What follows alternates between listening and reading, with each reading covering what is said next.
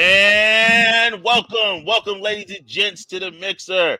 This is your boy Black, aka SSSS Black, aka Nico Robin, and Arizona Scarlet's purse holder. I am with my co-host, Scuba Steve. Scuba Steve, let them know how you doing. Hey, what's going on, everybody? It is I, Scuba Steve, and I am just trying to stay dry. It is raining like shit, and I don't know when it's gonna stop raining, but it's been raining for damn near 3 weeks now straight.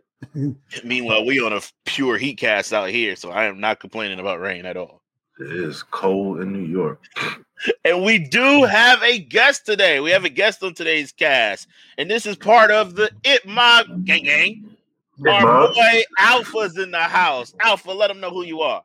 What's good, everybody? It's AI Alpha from the It Mob crew, a.k.a. the Negro Gadian, a.k.a. the Black Chuck Norris with the chest here. I said that, the chest here. Your favorite Black Ranger, you know, and your new style about the unlockable character you always wanted to be. All right. This is going to be a fun podcast, ladies and gents. We are into the month of June, and because of that, we will let y'all know a little bit later what our topic is. But as we always do before we even get started, we dedicate this podcast to the man Stentinator. He was the founder of Male Knockout Mixer along with myself. Stent, we holding it down, dog. We really getting this in. We getting in this anime talk every single week, just like you always wanted it to. So, Stent, you know, we're going to hold it down and do our best for you, all right? And with that, we begin. So, this, we're to the point where like 7 to 8, maybe even 9 episodes in for the majority of anime that has been out for spring. Like I continuously say on the cast, if winter gave us quantity, if winter has given us quantity, spring has given us quality. And there has been some good watches, at least 1 to 2 anime every day you've been able to watch. And I am starting to, the anime are building up. It's getting to literally the crescendo of its season, and man, stuff is picking up like crazy. The one I've been raving on literally the past 2-3 weeks, besides Vivi, because y'all know I pushed the Vivi agenda heavy in this G thing, is Arumura-kun. Welcome to Demon School Arumura-kun Season 2. Evil Arumura has been everything that we've absolutely wanted in this show. And when I tell you guys, literally, this is all we ever wanted, is just to see this nice young boy just get a little bit of bass in his voice. It's been everything so far. Steve, Alpha, are y'all watching Season 2 of Arumura-kun? I actually never seen it. So it's definitely one of those I could probably add to my list. Okay. But if you give me a backstory of what it is, so of course. Look, I could drop that to you real quick. So, Arumura-kun, age like 14, 15, has basically shitty parents. When we say shitty, these are some of the worst parents ever. And because the parents are shitty and literally don't give a care about Arumura-kun, Arumura-kun is sold off to a demon because their parents are broke. Sold off to a demon just sounds bad no matter how you cut it, how you slice it. But it turns out that the demon that he is sold off to is actually a pretty good guy. Not only just a pretty good guy, he's an awesome grandpa. And that's literally what Arumura-kun calls him. He calls him Oji-chan, so grandpa. So with the Arumura-kun being sold off to this demon, Arumura-kun now lives in the demon realm. And actually being the only human that lives in the damn demon realm comes with its consequences. Arumura-kun is a shy, pretty timid young boy and basically cannot tell anybody no. And from there on in, literally that's the premise of Welcome to Demon School Arumura-kun. It's this young boy having to live in the world of demons while going to school and basically having to hide the fact that he's a human so that he basically just doesn't get eaten alive. That was the premise of Season 1, him basically living in the school, trying to basically adjust to what he's living through.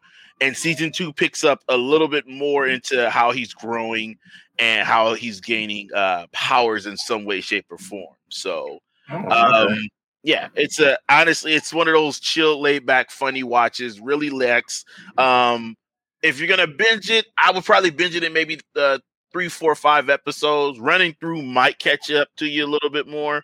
But if you're going to do a full binge, you'll be okay. I recommend it in small bursts. So 3, 4 episodes here, 3, 4 episodes there, finish it off. Okay. Once you start, though, I'm telling you this much: season 2, episode 6 is when you're gonna be like, all right, this is good. So, Fair enough. I appreciate that. Okay.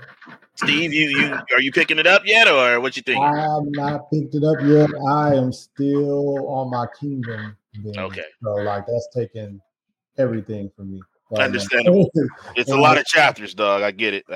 Yeah. So I think the only thing I did was catch up today. I caught back up on Tokyo Revengers. Okay. I caught back up on iTaxi today. Okay. And then after that, I went right back into Kingdom. So that's the two that I've been like heavy on right now as far as the spring anime, and then My Hero as well. But that's because I'm watching the scholars. Right. Well, we gonna talk a little bit about My Hero soon enough. But Alpha, you got any anime that you're looking at for spring, or even keeping your eyes on that you have any questions about? Well, as far as spring, I actually watched the first episode of Vivy. Oh, you watched Vivy? Just the first episode, just so I can get an idea of what I'm looking into. Yeah. How did you do that? Yeah. Just stop after the first one. Because after the first one, I immediately went to the second. Yeah. Not because I have a lot of patience and control when it comes to like anime.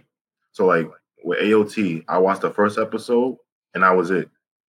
I waited till every episode finished and then I binged it straight through. Wow. Same thing with JJK. Watched the first episode, waited till it finished, binged it straight through. Yeah, you got because it allowed me to catch up on other things that I haven't seen or read. Like I never seen One Piece. I'm in Thriller Bark arc now.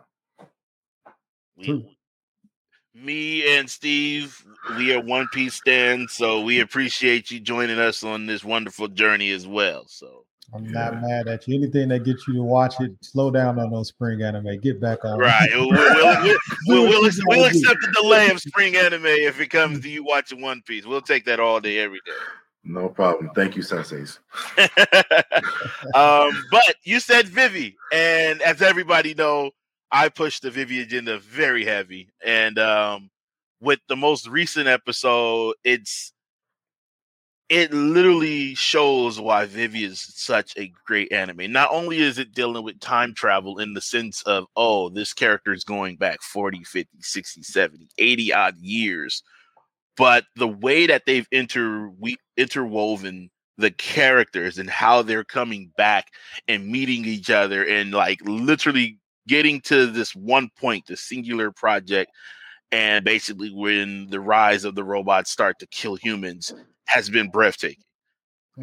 Add that to beautiful animation, top tier animation, and you're like absolutely out of nowhere fight scenes. And Vivy hands down has been one of the better anime of the spring season, let alone of right now, the 2021.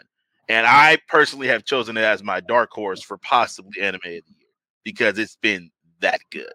If you like science fiction, if you like great animation, if you like a music score that's going to get you riled up and might make you cry, and you like fights, Vivy's giving everything to you. A very strong female lead. Just don't forget that, because Vivy by herself is absolutely crazy. You don't get much of that. You don't get much of that. And this is like, oh, it's not, and what's crazy is that Vivy is a robot. She is an AI. Yet the emotions that are being drawn between this robot is absolutely insane. You can't build, like, people try, like animators or mangakas try their best to build characters that have emotion, that goes through internal decisions and internal problems. Yet they've done so well with Vivy being an AI, being a robot, trying to like actually talk emotions. It's been breathtaking to watch. Like, I can't say too much about Vivy again. I push the Vivy agenda heavy. Everybody knows that on Twitter. You see Vivy retweets like crazy. That's just one of those anime that, look, I think a lot of people need to be watching. So I'm glad you watched episode 1. I cannot wait until you watch the other 11, 12 episodes we get, Alpha. I'm looking forward to coming back and being like, yes, I know you want to talk about it. So, all right, once the last episode drops, I'm going to watch it straight through and we can do that full review. I'm down for that. I'm looking forward to that. Scuba, I got Scuba watching it a little bit, so I'm on episode 6. Okay. So I watched a few episodes, but I'm just not up to date. So I don't want to be like, Yeah, you see what happened this week, and knowing that I ain't watched it. And I'm not gonna blow it too much, but I just tell you this much: the way that they left us on that goddamn cliffhanger, I went to Twitter and lost my shit. Like the last cliffhanger that they did to me hurt my soul, and I'm like, all right, this is how it's gonna be, eh? And they still got 3 episodes left, which is like, I don't know where they're going with this. Yeah, that's another thing when it comes to like weekly anime, that cliffhangers. I can't do that to my heart. I can't. It's that's how I felt when I first seen Promised Neverland, the week to week, and I'm like, come on. Yeah, that's kind of how I am right now with Tokyo Revengers, bro. Like, they've been hinting at this August 3rd thing for like 5 episodes now. So I'm like, bro, it's not August 3rd yet. I'm like, I just keep sitting there. I'm like, bro, what the fuck? Like, it's supposed to be like one of the characters he gotta like save or rescue or whatever. He's trying to, because Tokyo Revengers got the time travel thing too. Yep. He's trying to make sure, he's trying to prevent people from dying. So with that erase feel. Yeah, it's crazy. Like literally 2 of the top 3 anime for, actually, if we're being honest, the top 3 anime of spring 2021 has some play with either time or time travel. Because the other one that we didn't mention between Vivi and Tokyo Revengers is 86. And the way that 86 plots out is that they show you from one side of the coin to the other, which makes it crazy. So like you'll see it from the point of the lieutenant, and then you'll see it from the point of the 86 crew. So it's not time travel per se, but you're just seeing it from different perspectives in a sense, and they both are around the same time. So it's funny how this thought of time and how we have these time travels or time paradoxes, animes are being basically used to absolute perfection for the spring lineup. Pretty dope. There's so many different ways you can play with time and stuff like that. Like that's what I really like about it. And much like how Alpha said with Erase, because he said that he's told us before that Erase is like in his new top 5 or whatever. Yeah. Oh yeah. Tokyo Revengers is erased with gangbangers, basically. It's right. It's a race with thugs. That's basically what it is. Pretty much what it's supposed to be. And he's like a character that's trying to stop gang violence in a sense. You know what I'm saying? So it's that type of shit. So, but like, I don't know why I'm doing it to myself week to week, because some of these episodes are like, dang, man. Like, that's why you know what? The trick is to watch so much anime that it makes you like, all right, I can't wait till next week.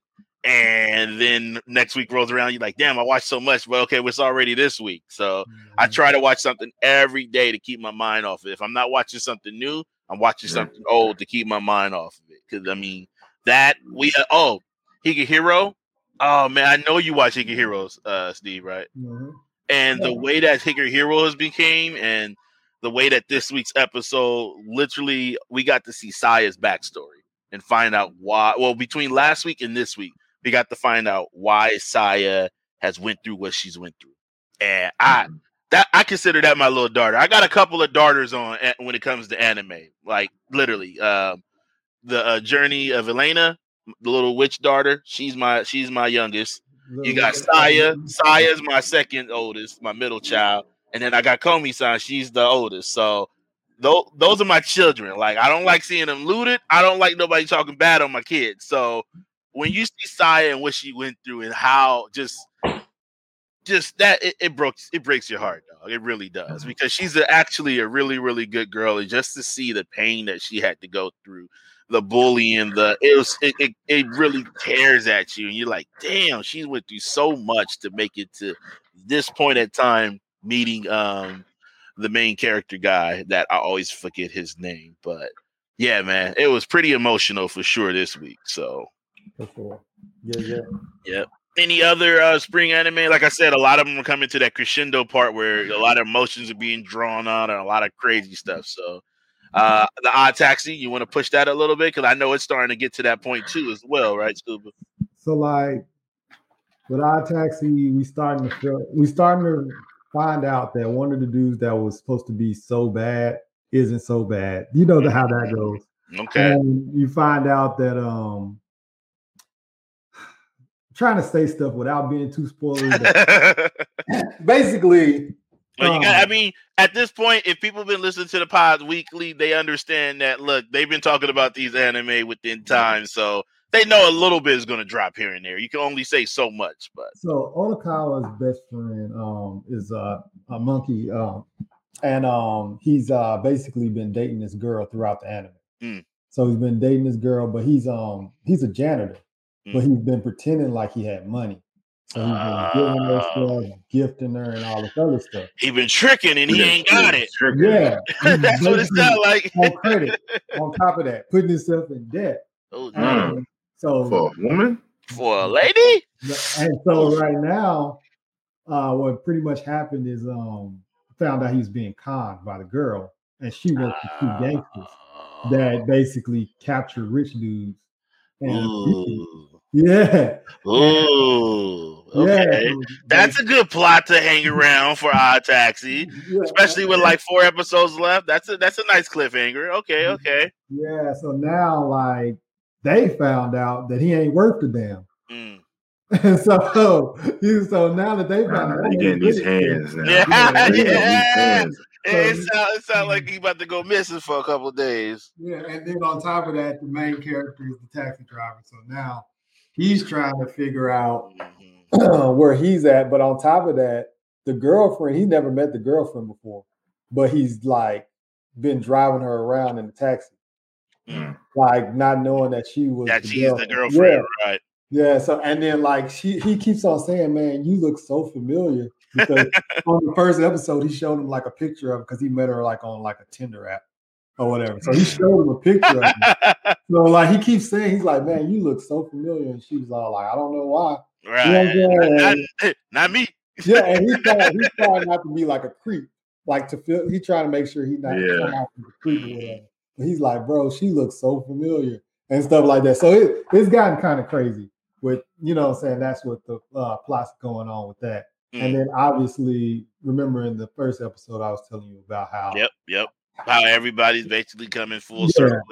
Some way, shape, or form is connected to this taxi guy, which makes it.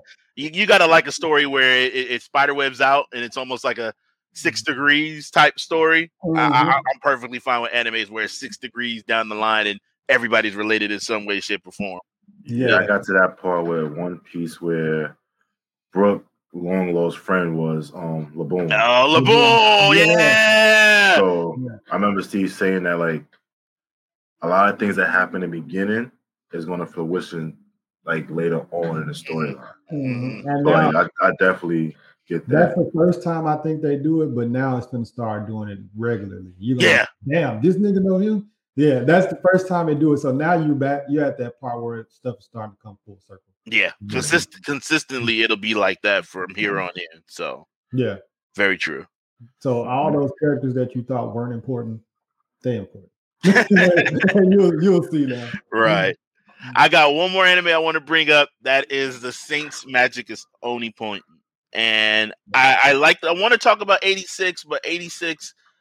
Okay, well, I'll talk about 86 real quick. 86, the cliffhanger that it left us with, man, you have to feel bad for the Spearhead group because the Spearhead group from 86, they're basically they're ordered to die. And you hate that literally the anime is getting to a point where they literally going to kill off these characters because they spent 8 episodes building them up, man. And so knowing that they're literally going to their destruction is a horrible ass feeling. And, you know, we've watched anime where we know somebody's going to get killed off and we know it's obvious, but this is a whole nother realm where literally they're basically thrown into this group so that they can be killed.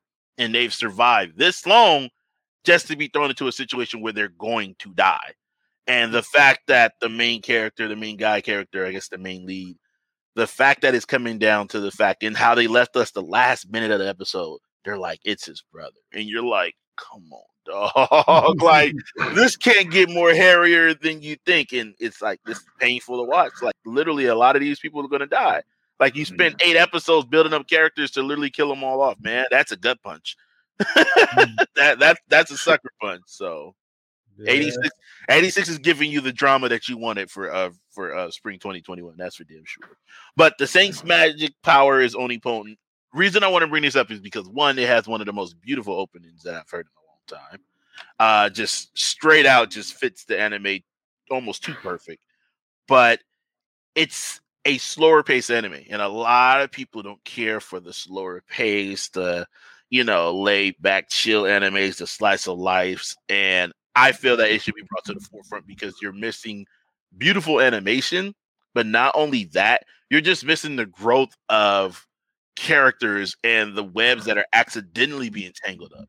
And so this week, literally one of the major situations was the two women that were summoned to be saints into this isekai world finally coming to a head. They both had to crash, not figuratively crash, but their situations had to finally clash. And you had all the important people you can imagine literally in this one episode finally getting down to the nitty gritty and having to have this major conversation about these two women, which was building literally from episode 1. So we finally got to that point, and a lot of things was cleared up, and the route that is going now makes you feel like this episode was needed to progress the anime further for the next 3 episodes. So great building. Like I said, it's more character driven for damn sure. And you can't help but to feel for these two women that were isekai'd into this world to basically be their saints. So, honestly, you almost like both girls. Like, literally, it's about one main girl, and it's almost a reverse harem because she got a lot of cute guys running around her. But you can't help but to like both the girls because of their situations, and they're relatable. Like, they're only like 4 years apart, yet they're both from Japan. They're both from the same time of Japan. So they literally like can talk about their stuff from their home world, from their time. So it's a good anime that I've enjoyed. Like, I look forward to watching it every, I think it comes out Tuesdays. And it's just one of those ones, like I said, if you like chill back stuff, if you enjoy a beautiful opening, like I'm talking about on the levels of Violent Evergarden opening, like something just beautiful to watch and a great song to pair up with the imagery. You'll enjoy the Saints' magic power as Onipon. So, yeah. For sure. I'll check that out. Oh, yeah. That's another one. Other than that, there's so many anime I could talk about, but that's what we'll keep it to. Maybe we'll talk about more later on down the line. But Spring just got so many gems, man. Yeah. Spring has, like I said, quality. Spring was qualities. And I just remembered, like, I haven't watched the episode of Megalobox season 2 in a while. Like, I forgot all about that joint. Like, yeah, Spring got a lot of Spring has some hits. Yeah. Great thing is, like, one anime that I want to watch because as far as Spring is To the Eternity. Ooh, and I watched the first episode and was like, dog, I don't feel like crying right now. So I stopped. From what I heard from the creator of A Silent Voice. Mm-hmm. And I enjoyed it as bad, like, well, as beautiful and bad as A Silent Voice is. I enjoyed it, but I want to have that same feeling, but I'm not ready yet. So now, when you say bad, you're referring to it painful, like the emotions. Yes, the emotion. Okay. I don't want people to be like, he's calling A Silent Voice bad. No. Like emotional pain. that brought me. I got you. I get you, but I just want the listeners to be able to. I said in our group chat before, like, my daughter see me crying towards the end, like, asked me what was wrong. Thug tears, for real, man. Thug tears. They make you want to beat up high school kids. We were saying that last night, dog. And I have a daughter, so, like, if that happens to my daughter as a parent, like, you feel that emotion, like, nah. Yeah. Agreed. To Your Eternity, I watched that one. That's it's tough, but like I said, I've basically been numb to it because of the Watcher challenge that I've been doing. And I've been watching sad anime. So I'm kind of like, all right, we're at this point, but I'm good now. Because after watch, like I said, I watched The Wonder Egg, I watched Japan Sinks, I watched Japan Sinks. Oh my god. I watched Silent Voice this year. I watched Clannad, and I watched that last episode of fucking Angel Beats. Oh, don't forget Plastic Memories, Anohana. Oh my god. You want to start talking about anime that's gonna make you well up tears. You be like, damn, why is he crying so much? Yeah. Plastic Memories made me want to swing at people. That was just because there's nothing you could do, dog. It was painful. Man, for real. Yeah. It was like I watched all of those this year, so I'm like, this ain't nothing. You know what I'm saying? Flat out emo status. Japan Sings. Japan What was the Sings? first anime you watched? Was Japan Sings? Japan Sings was the first anime I watched this year. Yeah, for the Watcher Challenge. Oh wow. That's it. And I was not Damn, expecting you went into straight like emotional status. My I first didn't know it was gonna do that. I just saw a bunch of people talking about it, so I was all like, my first anime was the DJ girl anime, and they was over there vibing and partying and shit, and you went into Japan Sinks. Like, wait, what? What's crazy is, so I started Iron Blooded Orphans like on Christmas. And I was like, dang, I'm not gonna get a point for this. Nope, you're not. But I watched it and I was like, damn, that shit was emotional as fuck. I was like, all right, this Watcher Challenge finna get right. Let's see what Japan Sings talking about. And I was like, wow. I was like, wow. And you started out 2021 all on the bad side. All sorts of sad. So yeah. Yeah, my first with this shit was Copcraft. Copcraft? For what it was, I enjoyed it. I mean, I feel that they could have fleshed out the characters a little bit better, but yeah. Like Shorty wasn't that bad. Like annoying, but okay. Yeah, we're gonna talk about that a little bit more too, because I got some more questions on other anime. Before we dive into our main topic of the day, I do want to answer a couple of questions that we got on our timeline. And since we have Alpha here, Alpha can also answer them as well. So let me go ahead and pull those up really, really, really quickly. So one of the questions we got from actually, sorry, was it Telly? It was Teliano, King Teliano. He dropped us two questions actually. So the questions that he asked us, and fellas, of course, you can answer these the best way you can possible. Question number one: your least favorite antagonist in manga and anime. If you only got one, that's fine. But everyone you want to do your least favorite antagonist. So go ahead, Alpha. You can drop us the first one. Emma from Promised Neverland. Your least favorite antagonist? Yes. Antagonist be bad guy. I was like, wait, Emma is felt like the bad guy to me. Trying to be funny. If that's what you're running with, then by all means, go for it. Least favorite, I'm gonna go with Miriam from Hunter x Hunter. Okay. Really? Now that's a pretty popular one for actually best antagonist. So break down why it's your least favorite. It was the plot, how they killed them all, and how they humanized them. I would rather have them make him straight out being the villain he was and not trying to change the narrative of the character. Okay. Like, it didn't feel like he was an antagonist anymore. It just felt like he's this anti-hero that just, plot, I'm a good guy now. Like, they pretty much let him off as the good guy towards the end. I understand. I know that they did that because they were like trying to show a parallel of him and Gon as he was getting progressively nicer. Gon. Yeah, I get that. I get that perspective too. I just didn't like how it transitioned, especially them killing him off. Right. Okay. I just Okay. Yeah. See, but Emma is a villain. Yeah, he's a villain. Yeah, he's a Emma's villain. Emma's a villain. Emma's not a villain. Leave that young girl alone. Emma's a villain. If you read the manga, you see why. Emma's not a Emma's a villain. You were cruel. Scuba Steve, who you got? So, man, this is one of those things where I think I got multiple, but because you know how like you have those little villains that don't be necessarily the big bad villain or whatever. So like you get some bad guy that's just like annoying. But I'm gonna go with for One Piece, Fishman Island, Horty Jones. Okay, and I just didn't. Alpha, you're not there yet, but he's a fishman, and you'll find out more about him. Yeah, I enjoyed Arlong a lot, but Horty Jones didn't do it for him. And then him just popping fucking, steroids every few minutes just because he's mad that he losing. That shit just was whack to me. I didn't like Bane to me. Yeah, he's a fishman Bane, pretty much. Where he's popping pills to get stronger because he's getting his ass clapped. Left him. It's really more so like that's the first arc after the time skip. So it felt like it was more so of a showcase of the Straw Hat's new abilities, Right. more than That's it basically was. that Yeah, is more how that than felt. Yes, I yeah, agree. more than what it was like actually showing off the villain and stuff like that. It was more so like Luffy got strong, let me show you. Zoro got strong, let me show you. And these niggas just clapped these niggas. Like pretty much like just basically whooped their ass. So yeah, I think stood zero chance. Seriously. yeah.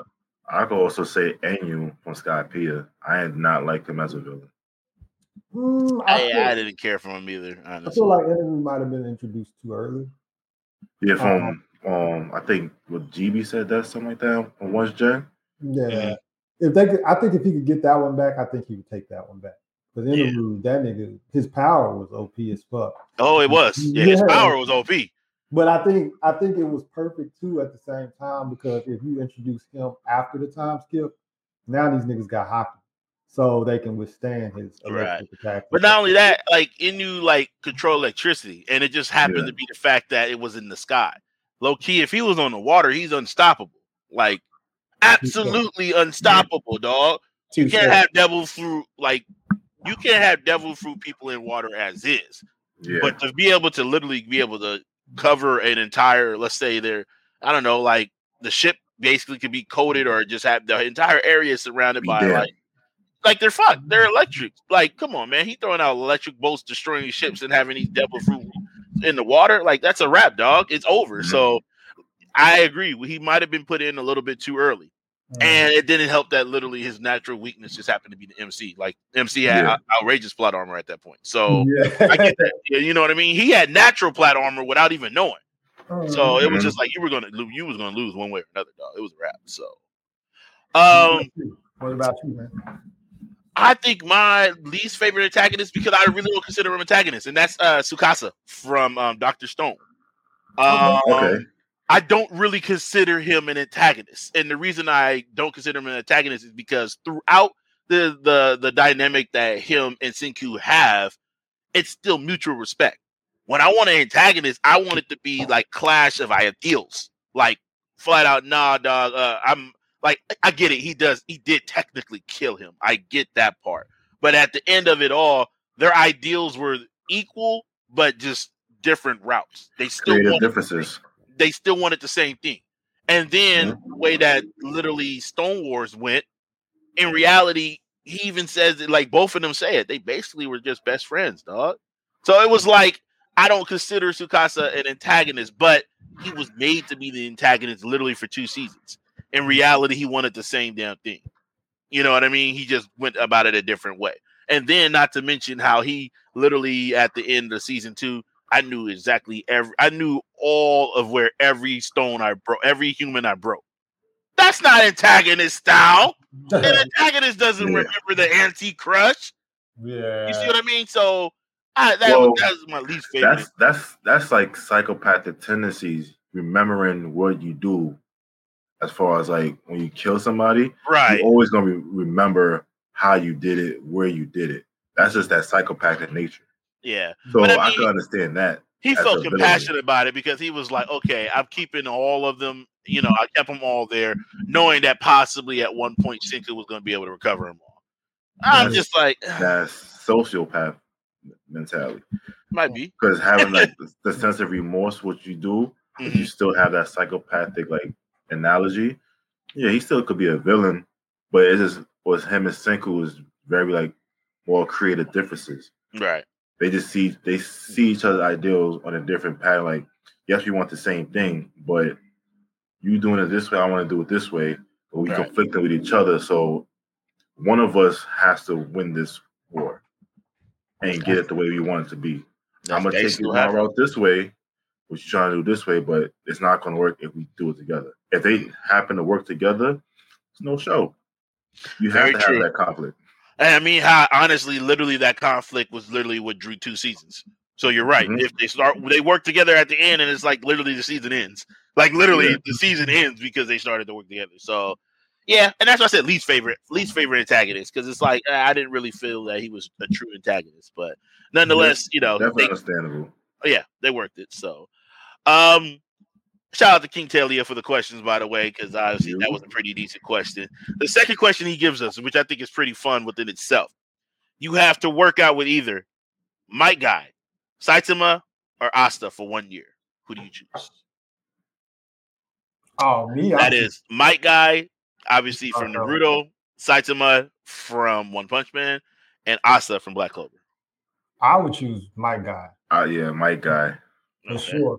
But Saitama seemed like that would be the easiest workout, like 100 push-ups, 100 sit-ups, and then a mile. 100? No, it ain't no mile. That's a 10K. That's like 5 miles a day or so, like 5.7 miles a day, dog.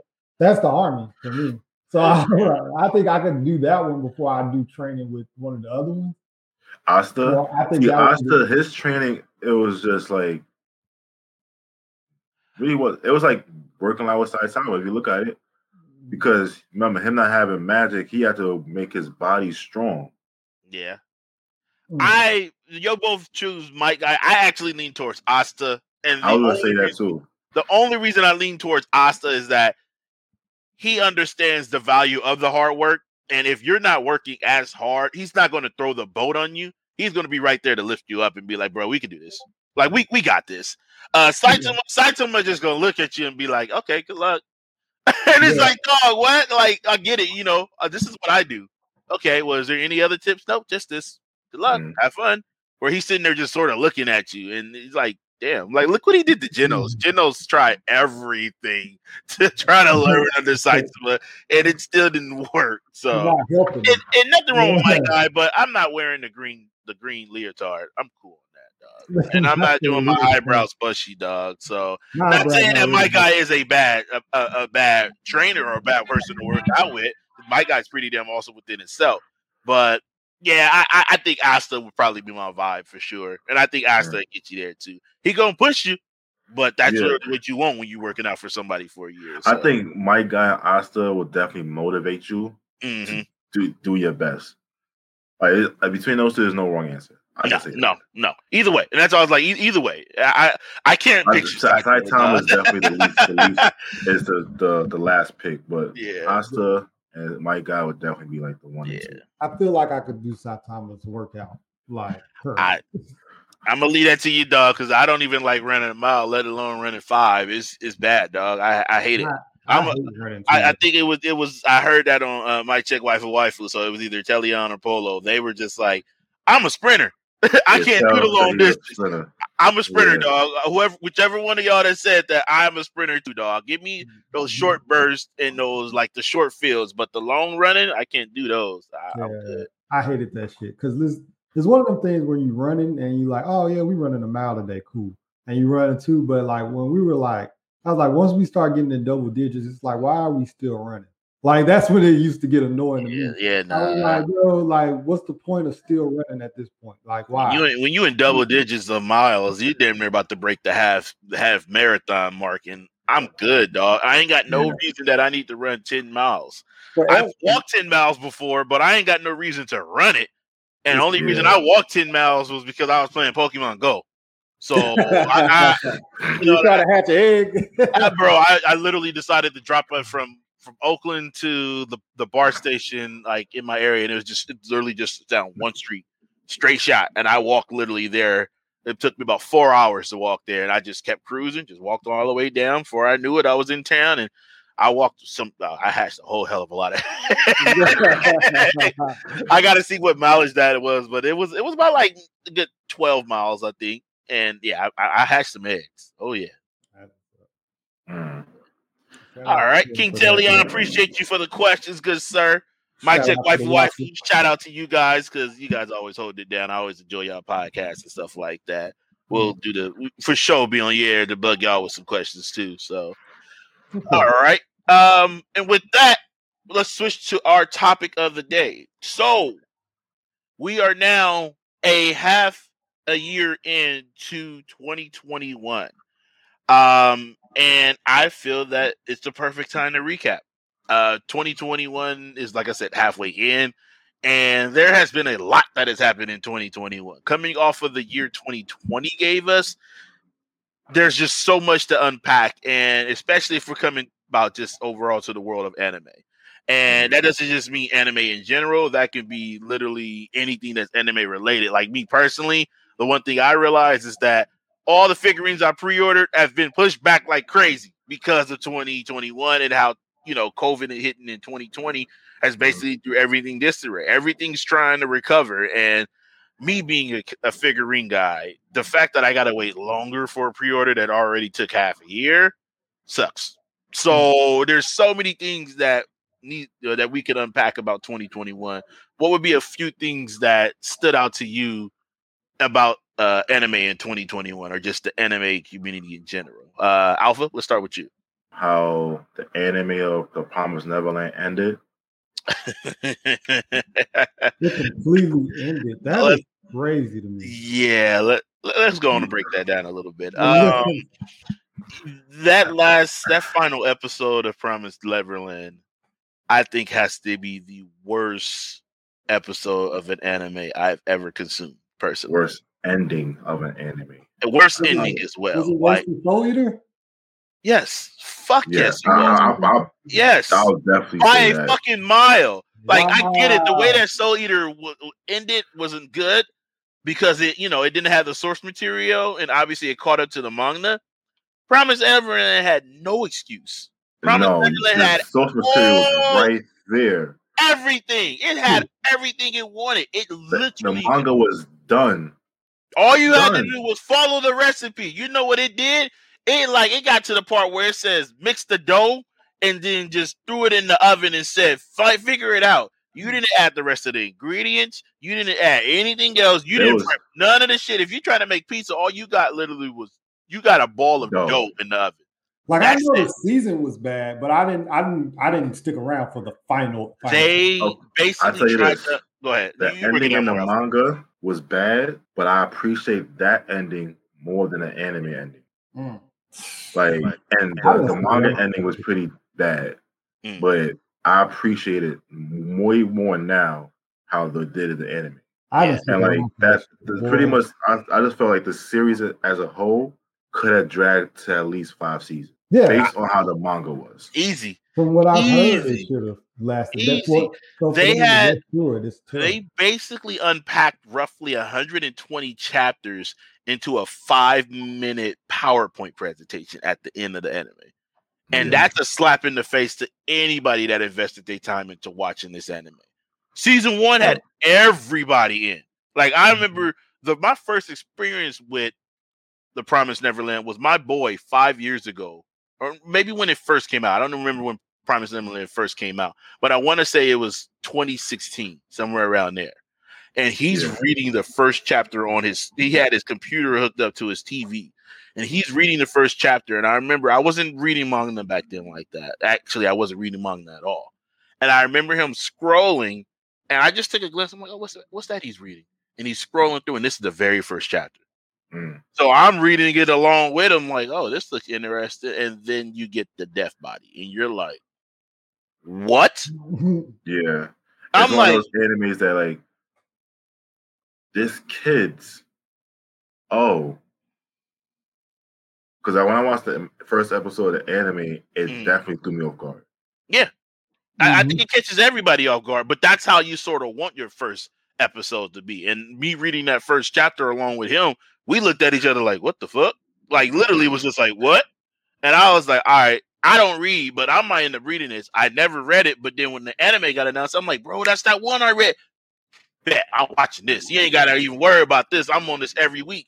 And the first season had you. The first season had everybody geeking. And then the second season just hit, you're like, it can't be like this. Literally from episode 1, you're like, I feel like they just fast forward through hella shit.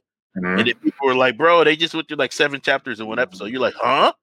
And then it never recovered. Never recovered. Like, you skip a lot of shit.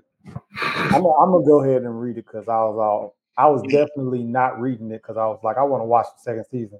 And I was only 3 episodes into the second season. I was like, something don't feel right. And I wasn't even like one of those people that was like, they skipping through so much, this, and that, and they not staying true to the manga. I just literally felt like something wasn't right. I was like, this shit seemed like it's whack this season. And I just stopped. And then when I started seeing everybody saying how like they were skipping through shit, and like they was messing up the season. I was like, bro, that was what was wrong. I said, that's crazy. I didn't even read it, and I could tell something was wrong. Yeah. And I was all like, that's terrible. And Promised Neverland is in my like favorite manga reads. Okay, I'm gonna read it then. And for them to just drop off the way that they did with that anime, that pissed off a lot of people. There was a lot of things to be disappointed for in the beginning of 2021, and that for damn sure was one of them. I mean, it was just I never heard a community voice the exact same opinion. Like everybody, it's not one person that said they enjoyed it. No if one. you enjoyed it, No you probably eat one. crayons.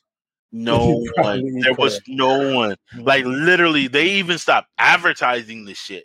Like you know how Twitter they'll go on and talk about certain images and stuff. You didn't hear nothing about the Promised Neverland. Like even on certain apps, they don't even put in suggestions like to watch it. That's crazy. That's crazy. Like, you can't. It's difficult. Like I said, like you said, Soul Eater. I get why Soul Eater did what it had to do. It had to come up with its own ending. You know what I mean? In reality, Soul Eater needs the Full Metal Alchemist Brotherhood treatment because the manga of Soul Eater was dope as hell, and that's because it got the correct ending it was supposed to get.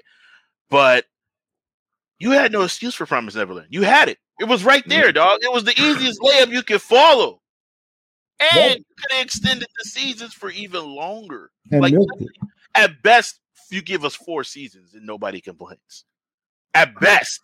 And I'm pretty sure nobody's like, okay, because then we would have ended season 2 with God knows whatever. And then maybe it would have been like, maybe you would have added Goldie Pond to it. You know what I mean? It's just like they messed up so much. Like you really dropped the ball. Like it could have, they literally took a whole arc out of the anime. I heard Goldie Pond was the best one. I heard Goldie Pond was like the best part of the goddamn manga between itself. That was a lot of people's favorite. Like as far as like the character development alone in that arc, to the point even the villains in it got character development. The villains was more in depth. Like you start to humanize with some of the villains too, and there's a reason why I'm gonna say Emma is the true villain. Like Goldie Pond lets you understand why Emma's the true villain of this story. And that's something that anime watchers will never get to understand unless they go back and read. Yeah. So it's to the point like you have to read it just to understand the pain that you just went through. And I'm slowly going back to reading. I think I'm at the part where I'm at they just met Eugenia and the other guy. And so I'm at that part of the actual adults that they actually team up with. You talking about the No, the little girl. The demons. Yeah. The little girl, I forgot. I can't remember their names. The little demon girl and then the guy that's obviously I'm at that part of the read. So that's like, if we're talking about anime wise, that was like episode 3. You know what I mean? So I guess that don't happen till later. So there's so much I got to unpack from that I'm like literally when I'll see a chapter. For me, once I'm like, I want to read this. But once I sit down and read something, I'll get at least 20, 30 chapters off. So it's like, all right, let me read this a little bit more. Somebody caught my interest or I saw something online. You know what? Let me read that. Boom, boom, boom, boom. I got some chapters. So, well, it sounds like we know what the worst part of so far has been of 2021 for anime. What's been some of your best parts of 2021 for anime so far? I know what mine's is going to be at this point, but I want to hear what y'all's is. The Watcher Challenge. Okay, let's shout that out real quick. Not the Watcher Challenge. Like for myself, it might be. For me, like the Watcher Challenge definitely helped me as a. I won't say like new anime watcher, but like just seasoned. Like I just got into the oven anime watcher. Okay. So, and for the anime, for you guys that may not know while listening to the podcast or watching the video, the Watcher Challenge is the Watcher 100 Anime Challenge, and that's the hashtag on Twitter. So hashtag that, and if you hit that hashtag, you'll be able to go on there. And basically, there's a group of people that love anime that are basically watching 100 animes this season. The rules of it, if I'm not mistaken, or this year, sorry. The rules of it, if I'm not mistaken, is literally just watching 100 new anime It could be older anime, but it has to be within the last 6 years that you haven't seen it. And just watching it could be anime or it could be manga. So you got a bunch of ways where you get to this 100. And so we've been doing it for about a half a year. A lot of us are either halfway done. Some of us are already done. Yeah. And Justin was saying he was done. Some people are already done. They were like, hey, I'm in this. And so it was like March. And I was like, nigga, what? Like, some people jumped in it, you know what I mean? They had a huge backlog and was like, bro, let me just knock it all out. And I respect that, you know what I mean? Yeah. So it's like you got the job done very fast, but it got you to 100 anime that you probably weren't going to watch or read anyway. And it definitely broadened my horizon as far as genres. Which is what an anime challenge should do. What genre do you find yourself watching a little bit more, just having a little bit more respect for? Thriller and suspense. Ooh, tell me about it. What's your favorite one you've watched so far? Thriller or suspense? Erase. I love it. And so you had never heard about Erase prior to this? No, I heard it a couple of times on Blanime. Shout out to Blanime. Okay. They definitely mentioned it, and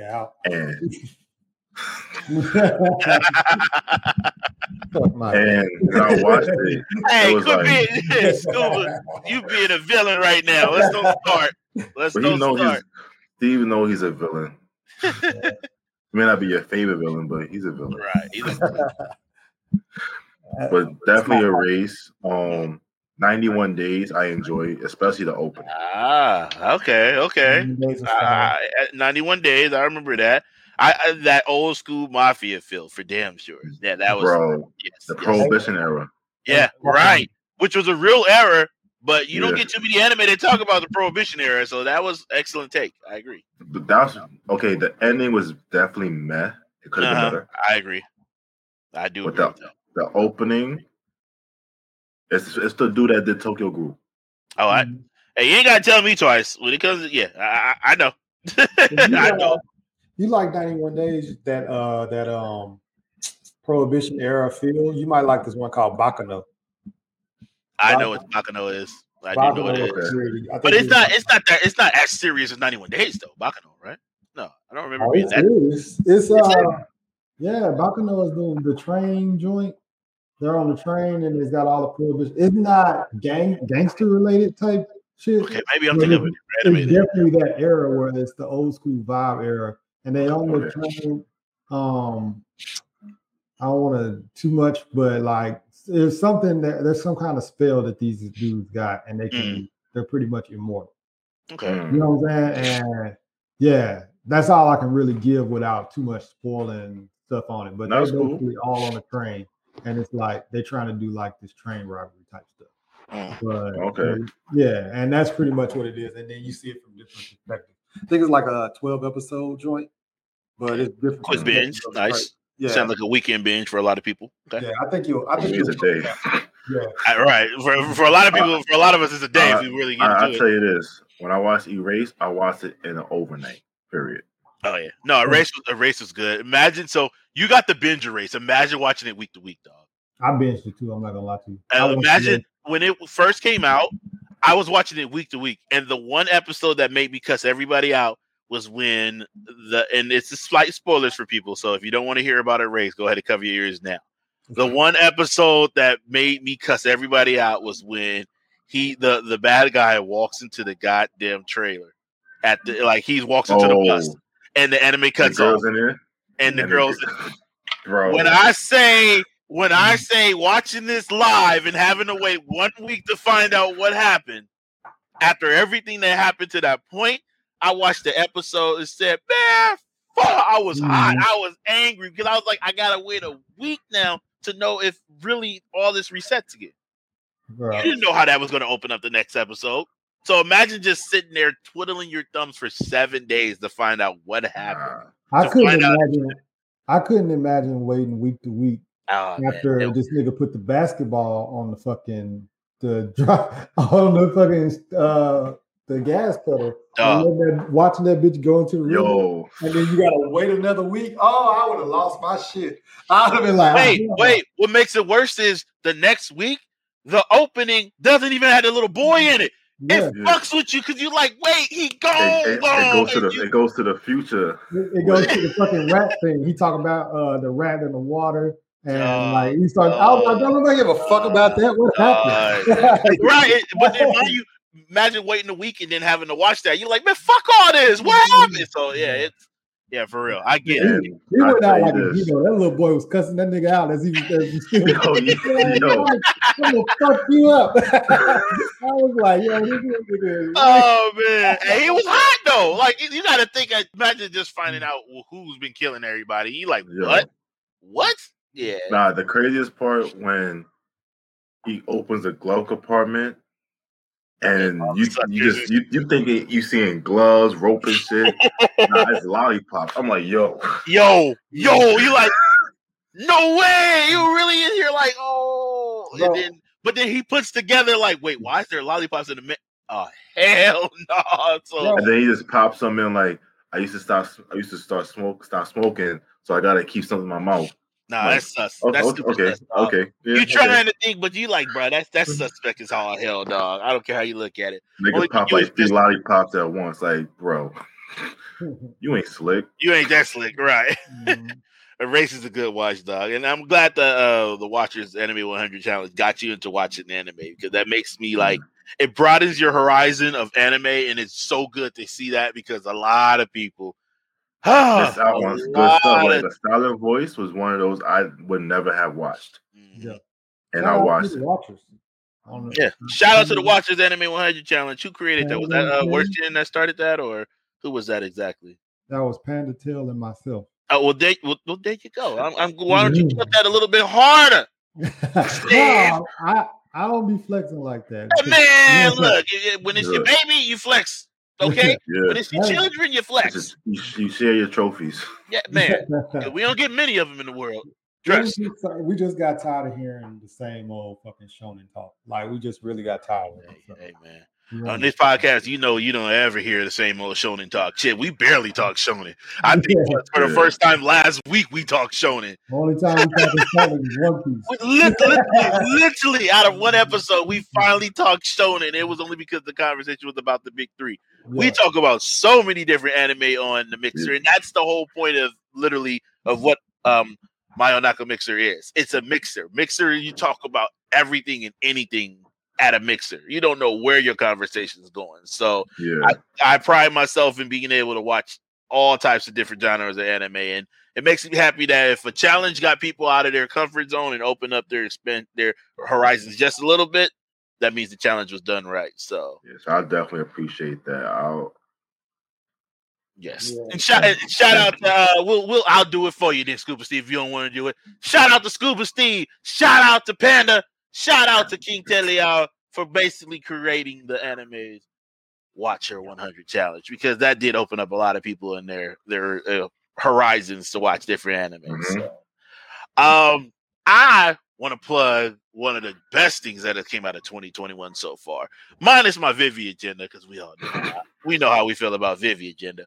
But my anime winter 2021 was Wonder Egg Priority.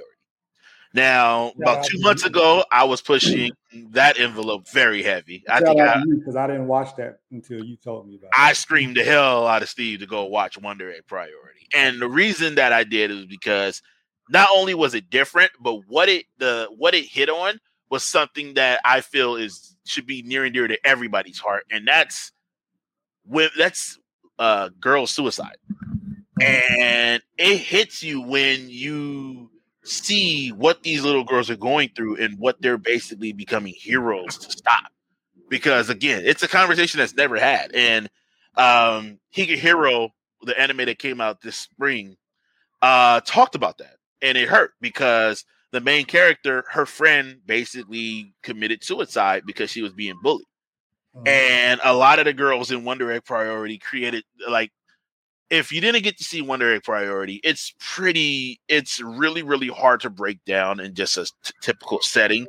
It's one of those animes you want to watch so that you understand what's going on.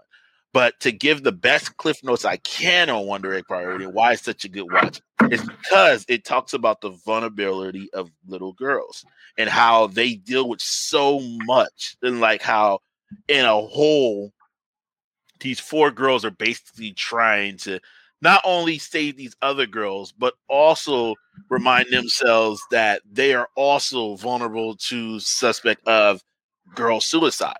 Each of their friends in some way, shape, or form killed themselves.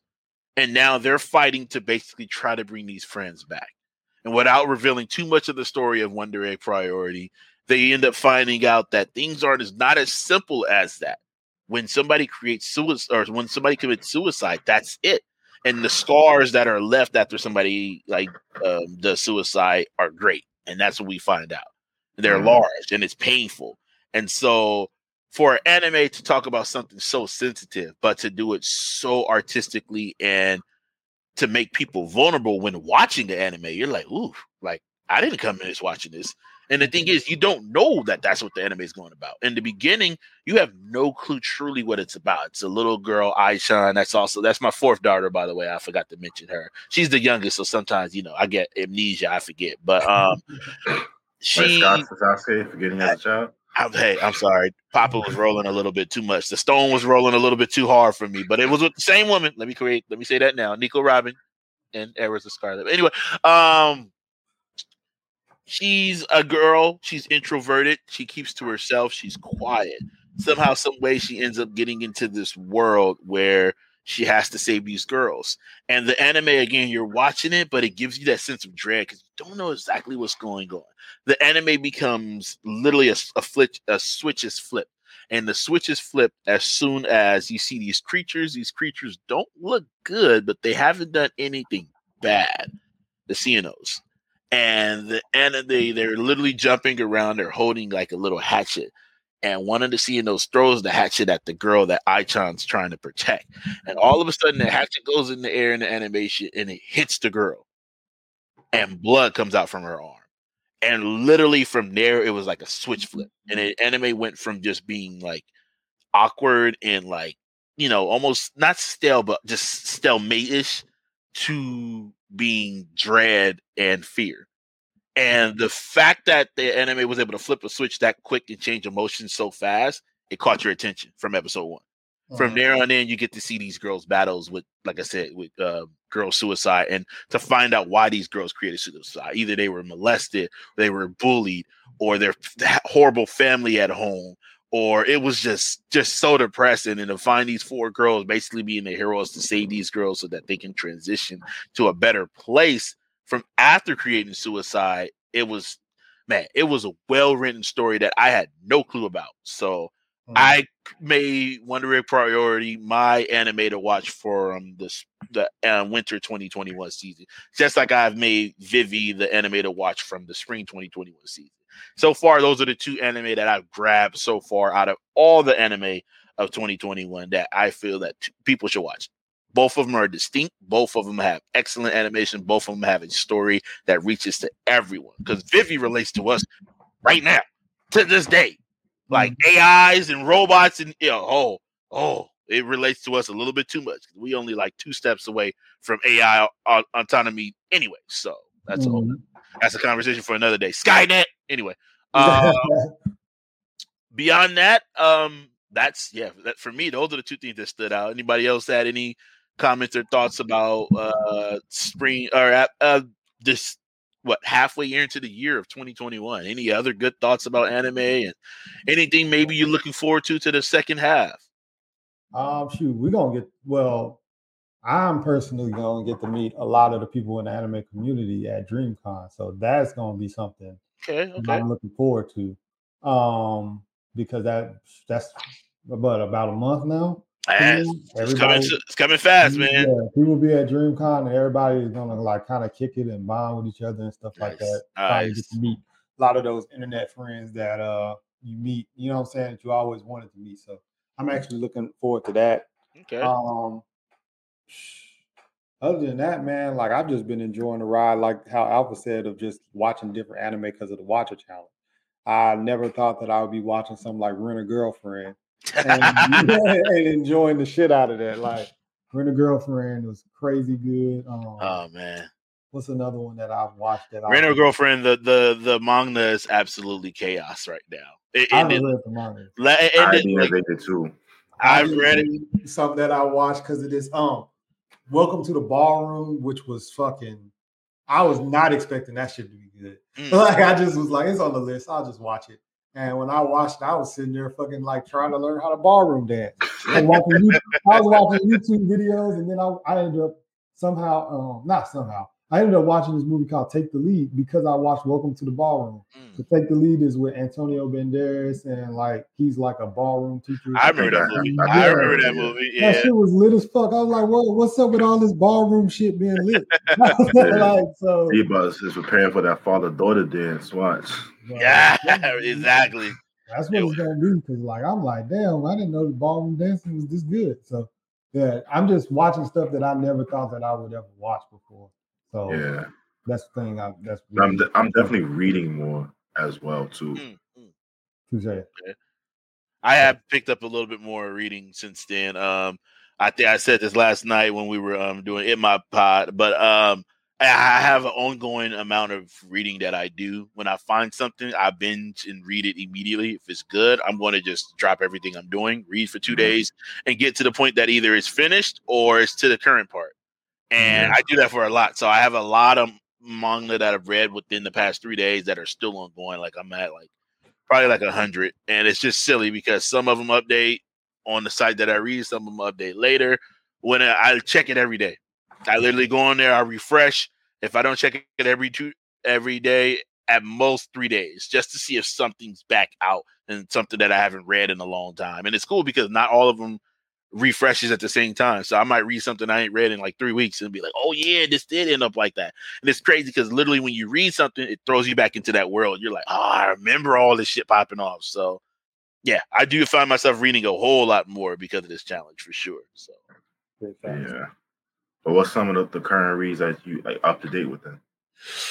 Ooh, well, of course, Solo. I think everybody's on Solo at some point. I might have invested. Solo. Have you started Solo? Nah. No? I haven't started it either, actually. Okay. I planned on it and then I never ended up. I read the first 3 chapters and then I just stopped. It's listen. For sure, when it comes to Jinwoo is probably one of my he's guaranteed top 5 favorite characters in media for me. And I got a lot of favorite characters I like throughout time, but I have a thing with people that use the power of darkness. Obviously, my name being Black, my header being Goku Black in Twitter, something about darkness always has resonated in me in some way, shape, or form. And Jinwoo makes darkness look so fucking cool, y'all. I'm trying to tell y'all. But in order for him to get to the point that he went through hell. He went through hell thrice. I got to be honest. He went through hell. Some of his first matches when he's learning himself are some of the most dope scenes of fighting you'll see in a long time. So as you get to that point, it just be like, man, I can't get enough of this. And it was a binge. I think I had to, when I first started reading, I was maybe 50 or 60 chapters in. As soon as I caught up, I was like, yep, I need more of this. I don't care how long it takes. Just give it to me. Feed it to me. To the point that it's actually some of the first manga I decided to buy. I don't buy manga. I just read everything online. But I have Solo Level in Volume 1 and will be buying Solo Level Volume 2 in July. Back into July. So, yep. But for stuff that I've read, let me pull up a quick list because, those lists sometimes be a little bit long. Solo Level 1 was 1. I know people don't want to talk about it, but I've been reading Redo Healer since the beginning, and I won't go too much into it because I know it triggers a whole lot of people talking about Redo Healer. But before the anime came out, I was reading that from the beginning, and Redo Healer, manga wise, is pretty gory within itself, so it's pretty bad. Let's see. I'm trying to think of some that's really, really good that I know people would like. Damn, I think none of them have updated in a while, so that's actually interesting. A lot of isekai. One of them I'm looking forward to is what's the name of it? I can't find the name of it. I can't find the name of half of these, so I can't truly say something that off the top of my head I'm updating. I did read one though, and that's actually Shonen Jump wise that I was happy to say, which was Spy Family. And Spy Oh, yeah. Family, I talked about that a little bit last night, but Spy Family was the read that when I was reading it, I couldn't pull down, and my boys were like, "Let's game." I'm like, okay, I don't really want to game, but I want to read. But I did both, and so I was gaming, and literally when something would happen, and I had to put the controller down for less than a minute, I had my phone open to that page and would read the page and just keep going. So Spy Family was an instant read where I couldn't drop, and I felt that for sure. Spy Family was just pretty good. I read a ton of isekai because I like isekai and I like the different stories that come from isekai. But yeah, to think I don't have any that I just come to my mind exactly. So Spy Family for sure comes to my mind. What did I just say? The one Darkness, Solo Leveling. Solo Leveling. Those are the two for sure that I enjoy. I said I was reading Rent a Girlfriend. I am reading that. There's so many others. I can't. Sorry, I answered that question poorly, but I apologize, Alpha. But there is a lot that I do read, and so I was told that I should put down a list of the stuff that I'm reading and the anime I've watched, and I'm going to do that. And I'm going to try to throw that on the podcast within the next week or two. So because I do read and watch a lot, so I think a list will help everybody be like, wait, what is that? So that'll help.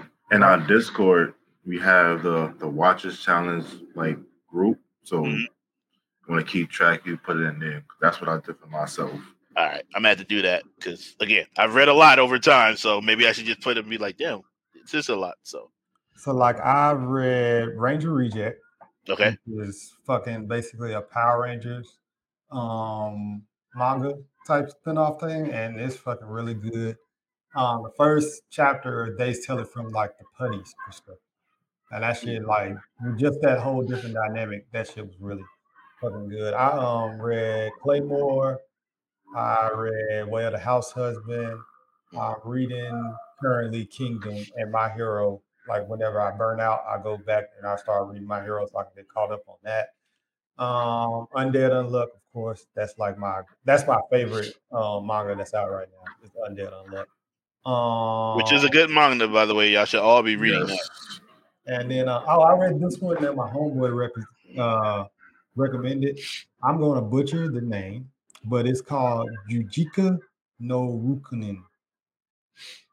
I think I don't know how to, Japanese or whatever. Right. It seems like something I might have read at one point.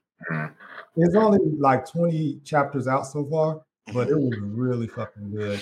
It's about like this dude, like it was like body transformation type stuff. So if you're into like body mutation type stuff, like kind of like Parasite, or Jagan, I'm not sure if you guys ever read Jagan, but like the body mutilation transportation type shit, like that shit. And it was fucking really good. It was interesting for like 20 chapters. Oh, wait. I do have a list. Damn it. Okay. I'll go ahead and name your list. I found a list of actually a couple of ones that I'm actually current on. So go ahead. What are the ones that you have read? For me, Undead Unluck, of course. I read the one-shots of The Promised Neverland. So there's a backstory for Sister Crony. I read that too. That was actually pretty decent. Yeah, and there's a one-shot of how Ray figured everything out at the age he was before. I think he was like maybe 4, maybe 5 years old. He figured out that what was going on in the house. So that's the one shot. That's crazy. I didn't read the Ray. I don't think I read the Ray one shot. I did read the Sister Chrome one, and I thought that was pretty crazy. And in her perspective, yes. Yeah. And just the way that it breaks down of how it was pretty painful. I was like, damn, like I get it. You were just trying to do your best. I get it, but it shows the perspective of how the training is to be a mother, right? Let alone a sister too. Yeah, and almost like you were pushing too hard to become a mother, and that sort of backfired on you in the end. So real quick, sorry to cut y'all off. I just checked Twitter. We got 2 more questions. Okay, then let's name our mangas and we'll throw these questions on right before we do the draft. So what else did you have, Alpha? There's another one shot where it shows perspective of Mother Isabella, how she becomes the grandmother. Yeah. Really? Wow. And the plan she puts into place. Like you will have to read the manga first before you read that one shot. Okay. So read the manga first, then read that one shot. Yeah.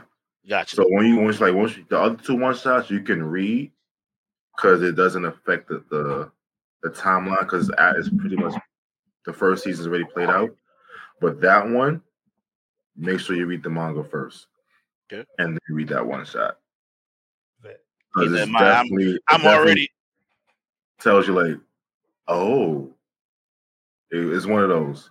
Okay. And I'm already doing the read of Promise Neverland anyway, so the one shot's going to be even better once I start. So that'll be good. I'm going to run through a very quick list after I found my list of manga that I'm reading. I'm going to make this fast. And a lot of these either have anime that are out or anime that are going to be coming out. So that's why I want to read through this list. First one, we already talked about Rent a Girlfriend. That is at chapter 190. I'm current on that, maybe even 191. Another one's called Parallel Paradise. It is a ecchi bound manga that basically has a lot of X-rated scenes in it, and when I say a lot, they has a lot. So a lot of X-rated scenes in fighting and gore. So Reincarnated as Aristocat is actually pretty good as well, if I'm not mistaken. That is by the same author of Redo Healer, and it doesn't go anywhere near the level of what he did in Redo Healer. It's actually more genuine, if I'm not mistaken. I believe that's the one that he's doing. Ari Fuenta from Commonplace to World's Strongest, that has an anime that has a season 2 coming out soon. Right now, chapter 51 is basically, I would say, it's into the second season, but the chapters are coming out slowly, so I think the anime is going to pass it up once again. The hero who has no class, basically, young boy has no defining magic class, so he learns all of them. And just becomes OP in all of them. Not to mention, his mother is a world-known swords fighter, so he learns how to sword fight. That's one hell of a read right there. So, and for the thrillers, I know you were a thriller guy, Alpha, so you would probably enjoy this one. It is called, the Japanese title. That's all. I can give you the English. It's My Reality of Love Game. I thought it was a lifelike game. It is. It's basically, I could give you the Japanese title to confuse the hell out of you, so I gave you the English title. You can send that to me. It's cool. I'll send you that in the link. That is literally the genres that they have next to it: drama, ecchi, mature, mystery, psychological, shonen, and supernatural. Everything you want, all in one. So that's a couple of just an insight into what I'm reading. Again, like I'm looking at all the ones I'm up to date with. There's like 60 here. That's all up to date, and that's not including the ones I haven't read yet. So, like I said, my list is pretty big. I'm going to have to sit down and read it. So. That's anime. That's manga for you, and I'll throw some in the Discord for you. So you can check it out too. Scuba, you want to throw out the questions that came up? I see them too, but I'll let you go ahead and announce. I see 2 more that has popped up. So go ahead and drop them real quick and give a shout out to the people that's dropping them as well, please. All right. So first one is from Ked the Pro from Chaotic Culture Podcast. He said, what is the greatest plot twist in any anime / manga that you I want to start this one. If you start, we're all probably going to have the same one, but we can just all agree. But go ahead, you get yours off. For me, it's Bertold and Reiner. Yeah, that's the reveal of Bertold and Reiner was like, Alpha, you might, for me, I can say that. And I was watching that week to week too. So, I was watching that week to week. You want to talk about firing off and being pissed? Oh my god! Like, and I think what it is for that, the reveal itself, it wasn't the reveal. It was the way it was the way the reveal hit. It was like they're having a normal conversation, just chilling on top of the wall. All of a sudden, we the Titans. Wait, what? Nah. Like to the point that, like, he said, Aaron, I need to talk to you real quick. Like, right, Aaron, let me holler at you real quick. Like, it sounds like they about to have a normal conversation about women or something like that. And then he like, I'm the armor. He's the Colossus.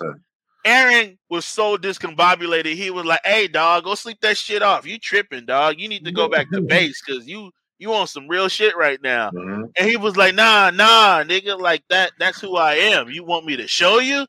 And you like, "Wait." Bro. I'm sorry. What was that?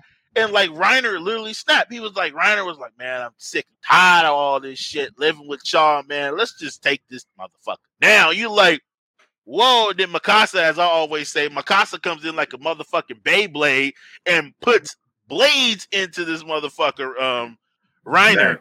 Put blades into him. This man, Reiner, had a full ODM blade through his forearm, through both his forearms, and then she had the audacity to reload her blades and go hit Billhard. And you're like, Mikasa's one badass bitch. Let's just clarify that right motherfucking now.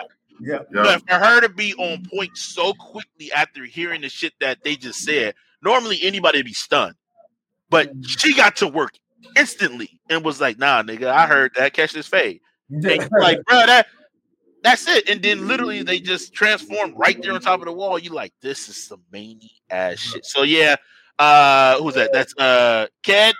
Yeah, and I think we're sort of almost anonymous on the fact that it's AOT's reveal of Reiner. Yeah. And then At this point in anime, I cannot truly say that's going to be top. I don't see an anime giving me a plot twist stronger than that anytime soon. It was just going to be so casual how they just was like, yep. They just threw it in there. It's just like, yeah, we're going to put this. But that's what it was. Like when you get a plot twist, you want it.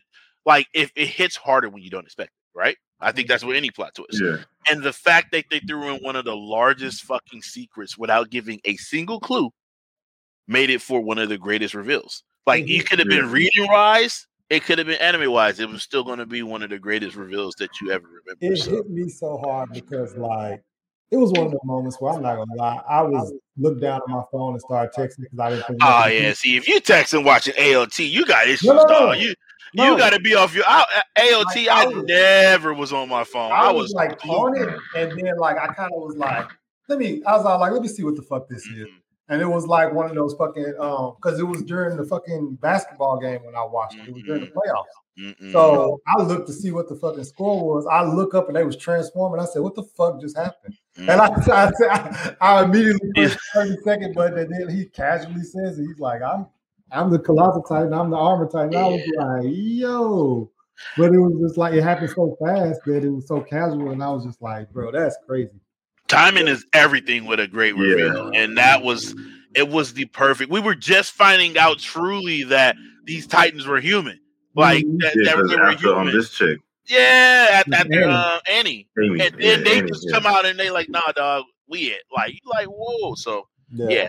But the other, let me give a shout out to GB real quick. Go ahead. It's not a real question, but it is a real question. But I mean, he's basically saying, when am I going to be on episode? Oh, GB asking that?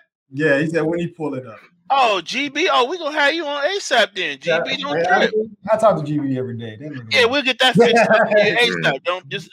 Don't, we record on Wednesdays. We'll get that fixed for you and get you on here ASAP. GB, don't trip. We ain't forgot about you, dog. This week we got Alpha on. Next week is a special podcast that we'll talk about at the end of this podcast. Oh, okay. That's called a teaser. But yeah, we'll get you on soon for sure, GB. Of course, gotta get you on here to talk about anime all the time. Yeah, he definitely be on. But that was just. I could say an honorable mention. Go for it. It may not be as impactful, but literally the first episode of Promised Neverland. That was find out the kids are dying. Not just dying, being eaten. Like that whole they're falling because you watching it and it's like, oh, it's a chill, mellow. You get to the end and you see a dead kid body with a rose in it. You like and that's how it ends. The fuck just happened? Yeah, and you see the creature. That's the first time you see a creature take a kid, and you're like, what in the fuck? So yeah, I think if it would it's easily number 2. I could lean with it being number 2, but it's so far away from number 1. It just, of course, it's no shot. It's not even close. But if we're saying if we're shooting for second best, I could take that as a second best. It wouldn't have no arguments. Because that's how you start the anime off with the plot twist. Right. Yeah. Again, well placed plot twist. You ever want to get your attention? Mine would be the shipwrights reveal in One Piece. That was a good one. But found out they were CP9. Okay, yeah. Okay. Because they were like, they did seem cool. You know, they gave a little bit of hints though that they possibly there might be an issue or two. Yeah, but I mean, you saw the. But we dead wasn't body. expecting, especially Lucci. Yeah, True. Yeah. Lucci True. didn't even talk. First of all, and then Okay. All right. You got a point because Lucci Yeah. didn't talk. You're Yeah. right. You're and right. then on top of that, like the bull or whatever, the bartender, and then one of the other shipwrights, Bruno, the yeah, shorty that was they were the right dead. hand. Like, the secretary. they put the little dead bodies there to make it look like they were dead. So when they showed them, I was like, oh, these niggas faked their death too. Like, Right. that's actually pretty, I thought that was a pretty good reveal. That's a good reveal. Yeah, no, that was a good plot. Especially shorty being Iceberg's right hand, and Oh, you yeah, see yeah. that she pulls up too. Right. Oh, You're yeah. right. And you were like, oh, not that innocent girl. And so you think she was nowhere near innocent.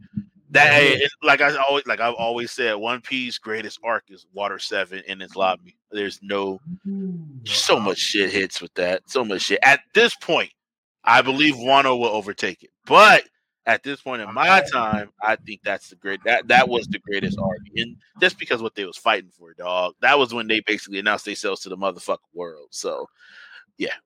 Mine would be They literally mine would be Sabaody, but I ain't mad at you. No, hey, Sabity, I get it. Sabity, all types of motion. I hear Marineford is most everybody's favorite. A lot of people in Marineford, yeah. That's the hypest. Yeah, I either hear Marineford or Water 7 in his lobby for a lot of people. Marineford is the most hype that you're gonna be in art. I mean, shit, it was the most fighting too. So, yeah. Question: how far am I from Marineford? Are you You're in Thriller Bark, yeah? Yeah. Thriller Bark, Sabity, Time Skip, Marineford. No, I'm sorry. I'll take that back. You're Thriller Bark, Sabity, Time Skip, Impel Down, Marineford. Yeah. It's Thriller Bark, then you go to Sabaody. Right after Sabaody is Lily's Time Garden. Skip. Lily's Garden with Boa Hancock. That's the time. I consider that Time Skip. But because he goes after that, he goes to Impel Down. Okay, you're right. Okay, yeah. I apologize. Time Skip is after the war. I apologize. You're right. Mm-hmm. I'm worried. I have a long way then. Pretty much. Yeah. If you're reading, you're watching, right? I'm watching. You know what episode you're on? Because I can actually help with that. 367. He's not that far in. He's like from Marineford. Yeah. He's like 150 off. Yeah. Because the Amazonians battle were around episode 400 or something. And the reason that I know that, it was like 432. The reason I know that is because that's the first memory that I have of One Piece for me. Like, I remember it for kids, but the first time I decided to get invested in the One Piece was literally when the current anime was literally at the fight with the sisters in Amazon Lily. See, Amazon Lily is like, I mean, it's an arc to me. That's what it feels like. It's like, all right, well, can we get back to it? But then right after that, that's when Impel Down and the war is kind of like in a Impel sense. Down, and after Impel Down is basically Marineford. So that's basically a Water 7. So I should get there by the weekend then. No, you're like about 100 and 150. I'm definitely skipping fillers. Yeah. So okay. And then after the war is Time Skip back to Sabaody. Yeah, sorry, I had it backwards. I had it backwards. Yeah. Fair enough. But we good on everything right now? I think so. So all right. With that, we end our topic of the day. And as we always do, we wrap up the podcast with, ladies and gents, the draft. So for this week, we have Alpha on. And as always, Scuba Steve is going to throw a topic at us. And between us three, we are going to basically do a draft, picking certain people from said topic. And basically ranking them from the order that we go. So with three of us, we can do a top 15. Each of us will get five each. And you know how the draft goes. Basically, if somebody pulls your character, hey, that they're off the board. So with that, Scuba Steve, what is our topic for today? So the topic today is children. Best children characters in anime. Okay, with Alpha being here and being a proud papa, I think that makes only sense. And we talked about the Promised Neverland. And we did talk about kids. So I feel like now I'm going to ask this: when we say children, what is the age cutoff? Because children could be honestly, children to me is 17 and younger. So I have to be careful. Let's do a mental thing where, like, what is considered a child, because Luffy is 17 starting off, but we can't choose Luffy as a child. Okay. So then what I'll do is I'll do it this way then. I'll say middle school and lower. Middle school allows us to pick 12-year-olds and 13-year-olds. So that's still considered childish in a sense, right? Or do we want to go younger than that? No, that's good. Because we can do grade school and work from there. No, we do middle school. The only thing is with middle schoolers, in some anime, they try to make them look old, and then some of them they look young. But so then let's just be like, let's do primary. We'll just do primary then. Yeah, we can just do children in general, and then whether or not they consider the child. You know what I'm saying? Type of thing. All right. Okay, we'll do that. We'll do so on this one you might get a mulligan. We'll try to give people a mulligan. If we outvote 2-1, then it's like, all right, you got to choose somebody else. So who's going to start us off then? Well, Alpha, you're the guest, so actually we're going to give you the number 1 overall pick of the child draft. I don't like the way this sounds, so I'm going to phrase it the children's draft. I'm going to rephrase it as the protege draft. Okay, the anime child protege draft. Sure, we can go that way. But see, we'll just say that. Okay, all right. We'll just not say child. Okay, we're not going to say child. The youngsters, anime youngsters. Adopt a kid. Adopt a kid. All right, it's going to be all right. The anime youngster draft. I can settle with that, Steve. The anime youngster draft. So number 1 pick in the anime youngster draft. Who you got? I'm gonna take Ray. Ooh. Okay. And I got a feeling that a lot of the Promised Neverland kids might go off the board. Not for me, but I'll pick him as number 1 because he gave you the intelligence of both characters with Norman and Emma. Emma was more physically fit out of the 3. But Ray was right there. So you got the best of both worlds within Ray. He was well balanced. Like if he was a video game character, he was well balanced. He wasn't topping something, but he had the ability to keep up with speed, and he had the brains. Yes, so very well balanced. Okay, that's one hell of a start right there. And so when it comes to kids drafts, there's always you can go so many ways with this. So I get it. So, okay. Number 1 pick, we got Ray from Promised Neverland. It's going to be on me, and I'm going to be number 2. So, number 2, I'm not going to go brains and smart. I'm going to just go with just cute as a button. And the cute as a button child that always gets me when it comes to anime is Tsugumi. And Tsugumi is from Sweetness and Lightning. Now, this little girl has one of the cutest scenes you're ever going to watch on the goddamn anime. So without spoiling too much of the anime itself, I'll just say it this way. Her dad's having a bad day. And unfortunately in this anime, it's the dad and the little daughter. The mother passes away. So the young dad is basically having to find a way to basically take care of his daughter after their mom passing away. And so naturally with that, there comes a lot of sad moments and stuff like that. But the little kid is as gung-ho as can be. And she's literally as cute as a button. Long blonde hair. Hair is like half the size of her. And she's just cute, curious and stuff like that. And they're both trying their best to get, over the fact that the mom is gone. There's a scene in this anime where she's literally walking alone and she's walking to, I think, a store. But again, she's a little kid. She is no more than maybe like 5 or 6. And the scene itself is her basically walking down the street and she's singing this song. And this goes, Same.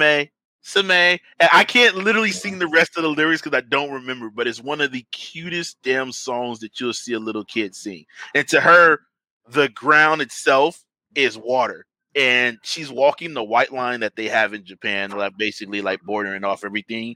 And she gets to a point where she has to cross the street. She's a little kid. She's 5 years old, 6 years old. And she has to cross the street. So she's looking into her. It looks like it's just the open sea with sharks in it. And she's like sitting there stuck. And two little high school girls come over and they're like, oh, look at her. She's trying to figure out how to cross the street. So the two little girls pick her up by each hand and they say yo, and they pick her up and she like glides over and she's flying over the water and gets to the next white line. And so the little girl, being as cute as she is, she's like, Donnie, like, thank you. And the high school girls are like, oh, she's so cute. And she just continues on, the shit's too cute, dog. I don't got kids, but it is too fucking cute. And I retweeted the shit out of this video every time I see it. So my second choice. I think I've seen it on Twitter before. Trust me, I'll throw it in the thing and you'll be like, yeah, okay, that's too damn cute. But her name is Sugimi and she's from Sweetness and Lightning. Sweetness and Lightning is one of the best cute-ass anime I've watched ever. So that's my second pick. So okay. Remember, this is children. It can go anywhere with children. So yeah, I like that you went different. Oh, I'm gonna go different. I'm gonna do the given one. Let's just be real. All right, and I have a feeling what you might pick. Go to give me Killua from Hunter x Hunter. All right. Let's just keep it 1,000. Okay. This is my favorite child character per se. You know what I'm saying? He outshined, quote unquote, the main character in the anime of his own anime. He's an assassin. He's obviously he's a good big brother. He took care of his little sister, things like that. Killua just is like a given for me. I think that's just a given. He's cool. The lightning ability, Godspeed.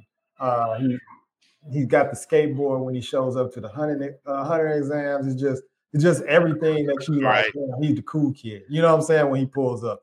So, and then let's not even talk about the fact that he ripped the dude's part out. And hands it to him before he falls down. It's like, all right. Yeah, so Killua is my number one pick. All right. So far we have as the top 3 picks. We have Ray from Promised Neverland. We have Tsumugi from Sweetness and Lightning, and we have Killua from Hunter x Hunter. Alpha, back on you, number 4 overall pick. I'm gonna go with Kusuke from JoJo's Part 4. Ooh, okay. I wasn't expecting the JoJo reference in this G thing, but I'm all for it. Go ahead and break them down for everybody. Best side character ever, next to Killua. Oh, I was about to say, let's have that debate now. I'm gonna say this. Watching the anime itself, he had a better character development than the main character because his stand developed with him throughout the series. So as he grew as a character, his stand went through different stages. That's character development. And plus, his stand had the best line ever. Shall I kill this bitch?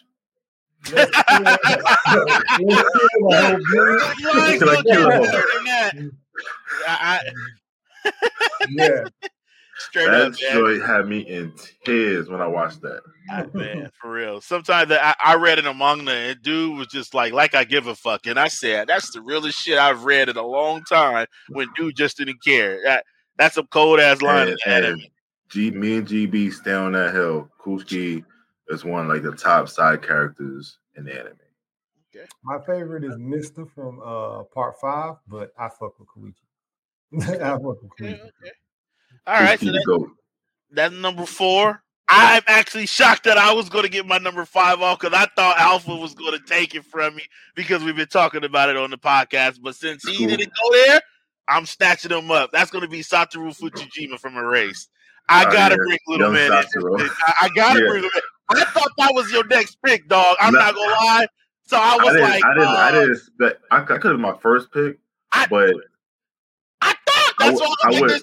No way. I went Ray because that was more like closer to like the tail end what we was talking about. Okay. So like it was still on the tongue. So okay, and like I said, there's no way I thought after I was like, bro, he gets 2 picks before me. There's no way I'm getting him. But hey, I got him with the 5th overall. That's respectable. I'm not mad. He's in good hands. He's in good hands. I'm gonna make sure he gets his just due. But Satoru, obviously from Erased, we already know how the young man got down.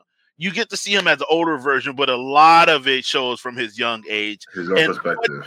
what he has to do as a kid. Again, as a kid, you're already limited to what you can do and how much power and control you have over your situation as is anyway. But the fact that he risked life and limb to save basically, one of the girls in his class, and not just one of the girls in his class, but all his classmates, and to try to find this killer with the limited resources he have, man, just shout out to him because, he wanted to do it and he made sure through hell or hot water, he got it done. And by damn it, he did that shit. I'll never forget that ending because low key, I think everybody was hurt by the ending. And when we saw, do I even have to bring it back up? It might open up old wounds, but everybody might not agree with how it happened. But nonetheless, he did save that young girl. He put his body on the line for her and he did his goddamn job. So Satoru, shout out, salute, because you did your thing, dog. And hey, you were number 5 in this, we say anime children draft. So for sure, you get your just due, good sir. So, Steve, number 6 is on you, good sir. See, now I'm glad you picked that because now let me know that I can pick this person. I think I know where he's going. We were going to be able to do that with the adult mind and kid body. I know exactly where he's going with it. I have a feeling too. I'm going Tanya from Saga of Tanya the Evil. That's fine because technically she is a child. She's a child. Tanya is just fucking wicked. Like, let's just call it what it is. Like, she's smart as fuck. Yeah. And you cutting it close with her because she's in the military. So military means that she gotta be a certain age, dog. I don't know. I think she might be. I might have to Google this one. Hold on. If I'm not mistaken, Tanya. Let's I might have to interject, Alpha. We might have to overrule him on this one. So I'm gonna check. We might have to. I'm gonna check Tanya. Because I have to check her age because technically she's in a child's body, but at the same time, for her to be in the military, she had to hit a certain age, so she might be old enough. So let's see. Plot. I see 12. You see 12? I don't. Let me see. She started the military after she graduated from War College.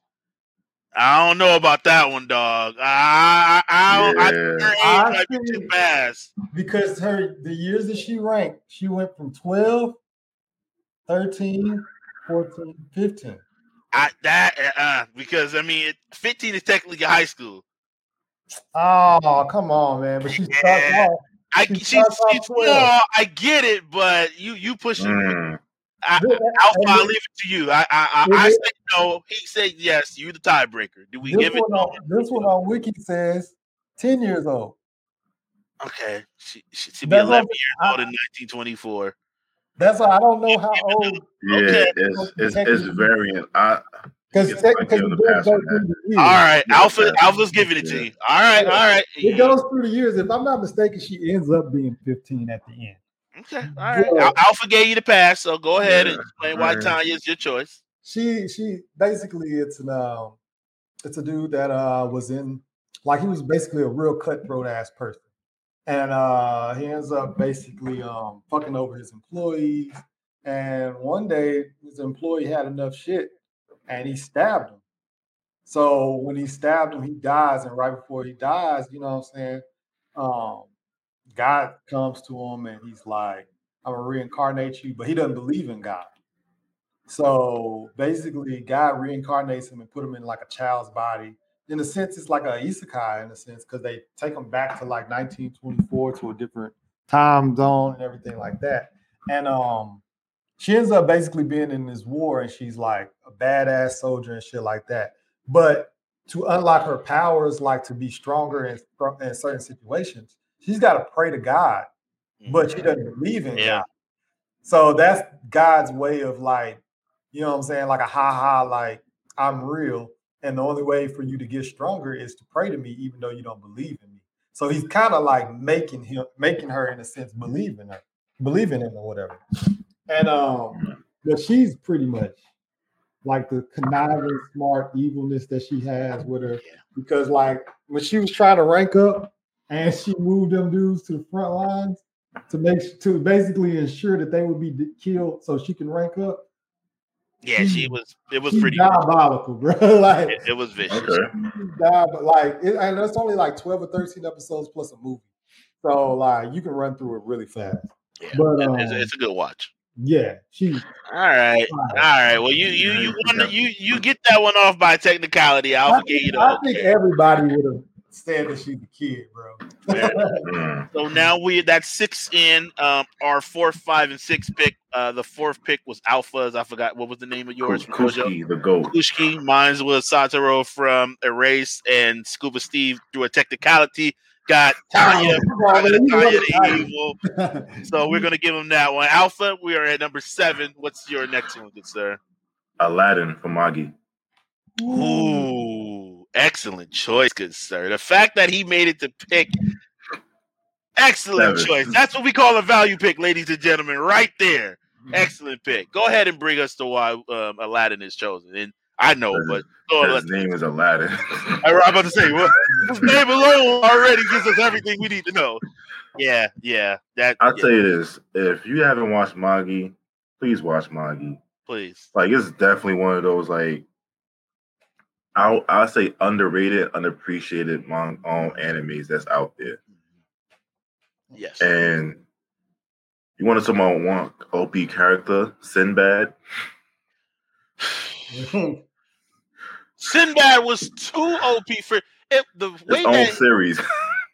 God damn, like literally, he was more powerful. Yeah, like his own series he was so OP, it was stupid. It was like y'all didn't have to make him that powerful. Like there's a level that you want to make a character, but when you make him like almost untouchable, it's silly. Yeah. But Aladdin, like he had his homie Alibaba. Like in his character development, like I think he qualifies for this list too. Kind of. Alibaba? Yeah. Alibaba might be there too. I mean, hey, you can always choose them. You know, I mean, you got a couple more picks, but Alibaba's there. Me personally, give me Morgana. I love that young lady. Oh my God. The way she was giving hands to them dogs. Nigga, beat nigga, motherfucking ass, dog. I was like, man, Morgana, you could be dog monkeys. What them things called? You could be my road dog any day. She was giving motherfuckers defeated, like she was knocking motherfuckers out. I was like, bro, that's a real ass beat right there. Yeah. Okay. But Aladdin, and not to mention, Magi has one of the most unique and dope ass openings that I've heard in anime. When that motherfucker song come on, when that opening hit, oh my goodness, yeah, man, look. First 5 seconds, you can play that first. You can play the first 3 seconds, and everybody knows what anime that's from. That's iconic. All right. Well, it comes back to me, and I'm actually shocked once again that I get a good choice because, again, it's a lot of kids in anime, but I'm shocked. One of these is the most obvious goddamn picks ever, and I don't know how the hell this fell to me. I got a few too. I'm shocked. There's no way it should have had Nezuko from Demon Slayer. Oh, okay. How in the world does the cute as a button young girl that doesn't speak in literally the majority of the damn manga or anime doesn't make it to y'all? How? Well, she even gets to a point where literally she shrinks smaller to become cuter. Like literally, this young girl. She's I wasn't gonna pick her. Oh, okay. So I'm still one for you. I definitely wasn't going to pick her. Oh, okay. Well, I'm just saying. Nezuko, obviously, I don't have to say too much about Demon Slayer. You know who Nezuko is at this point in time. If you don't, then shit, you live under a rock. I refuse to break down who Nezuko is, but Nezuko is beyond cute. Like, it's Nezuko. It sticks to my stomach when I see people lewd a 12-year-old because I think something's fucking wrong with you. If you're drawing art of a 12-year-old, you have fucking mental issues, dog. That is a 12-year-old. Like, she would be running around with a red backpack, dog. Stop it. Fucking stop it. But Nezuko itself, she's just beyond cute. When I first saw the character in Nezuko, I was like, that's his little sister. That's so cute. But they made her so cute for a character that didn't say shit. You can't be more cuter than that. Like, literally, she's just like this. She's there to be cute, not to be a sex symbol. She's just there to be fucking cute, to lighten up the mood. And that's perfect, dog. Not to mention when they made her shrink and she was running away from the other butterfly girl, I thought that was one of the more cuter scenes ever. She's like darting back and forth at like I seen that. Dog. I was like, that's cute as shit. So Nezuko is gonna be my pick. So Okay. All right. So now that leaves us with pick number 9. Scuba Steve, back on you. Well, I just did a fact check and I can't choose this character. I didn't know that this character wasn't. I was gonna choose Doug from Gangster. Oh, I think how old is Doug? He's 20. I didn't know he was 20. Well, you got to think gangsters are sinning. So a lot of the characters on there are going to be older. They're not going to be kids. They definitely got him supposed to be looking like a kid. So since that one is gone, I guess I gotta choose Edward Elric. Okay. All right. You picking like the ones that are borderline on the edge, but okay. Oh, well, then I won't choose. No, Edward Elric is fine. I don't know the age of Edward. Because I feel like they're kids, but you know what I'm saying? But I think they were kids when they made the transfusion. That's when I would consider them as kids. When they messed up and made the transfusion and lost, bodies and arms and stuff. That was when they were kids. Well, that's when they were kids. But when they're in like their mode, when they're actually fighting and stuff, I think of them more as teenagers. But then I'll choose my next pick that I was going to choose, which is Gohan. And fine, you gotta specify that with Kid Gohan. Yeah, I'm saying or Teen Gohan. Yeah, I was literally about to say him fighting Cell. Okay, all right. So is that considered teen? Or was that Kid? Yeah, no, it's teen. That's teen. And they categorize them as 13. And that. Okay, all right. So that's fine. Yeah, that's fine. Yeah, Nezuko is like 12, so yeah, that works perfectly. So yeah, because the Namekian Gohan is like. And I'm actually shocked that it took this long before we got a Dragon Ball Z pick in. I'm really shocked. I knew that Alpha wasn't gonna pick one. Oh, I was. I can tell you, I knew Alpha wasn't too. I was like, near you. I knew Alpha wasn't going to as well, so I sort of kept that in the back pocket as an emergency one. But you picked it. Yeah, I'm just throwing out people just saying, knowing that they're not going to be able to get picked because I'm like, okay, their age is whatever. But Teen Gohan, Cell Saga. Yeah, that says everything you need right there. Yeah. Cell Saga, Teen Gohan. Okay, we get it. We get it. No more needs to be said about that. I get it. So there you go. Fair enough. All right, that rounds us up to that was pick 7, 8, 9. 7 was third pick for each point. Yep, 7 was Aladdin. 7 was Aladdin from Magi. 8 was Nezuko from Demon Slayer. 9 was Teen Gohan from Dragon Ball. With the 10th overall pick, so this would be the top 10. Alpha, what you got for us? I'm gonna go with Canary from Hunter x Hunter. Okay.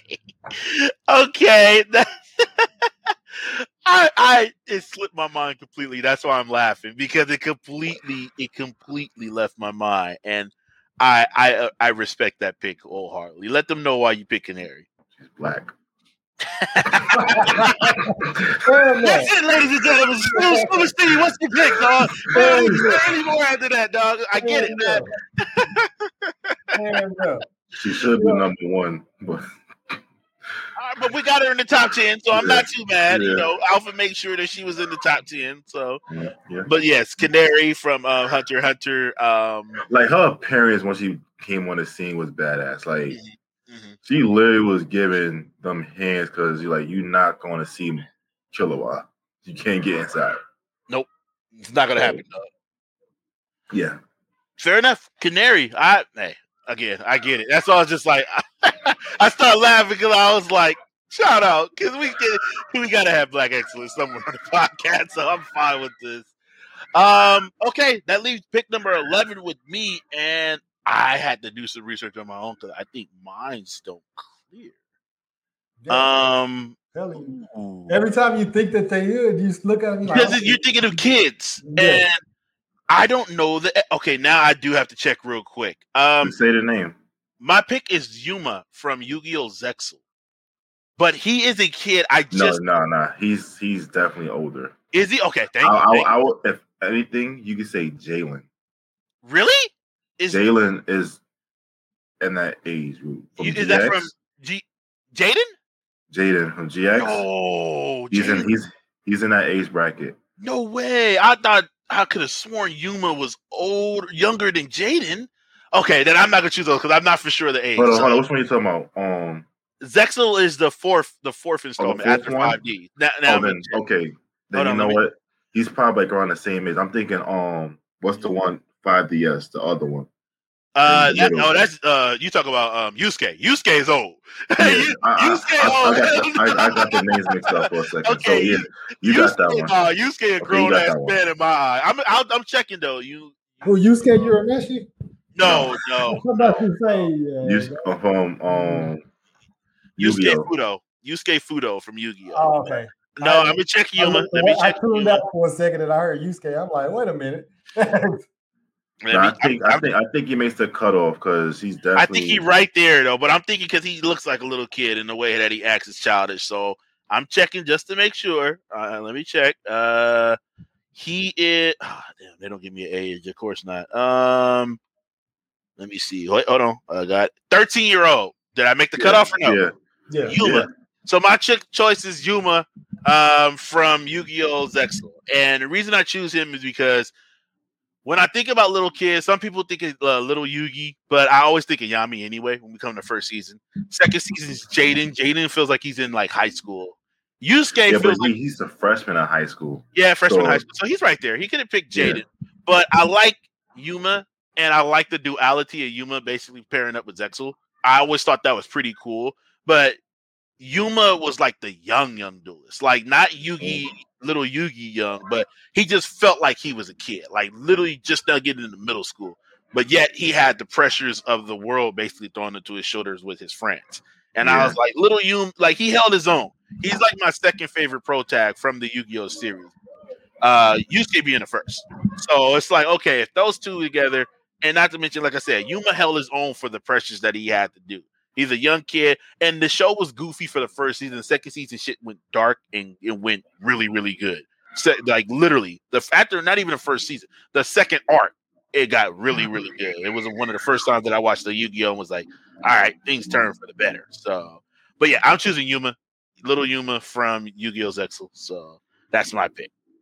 Okay, I'm getting the Full Metal Alchemist character out of here. You're not going to stop me from getting this one. All right. Salim Bradley, a.k.a. Pride. All right. I can't argue with that. I got to give me a Full Metal Alchemist character. Okay. All right. I ain't mad at that. It is a kid, so.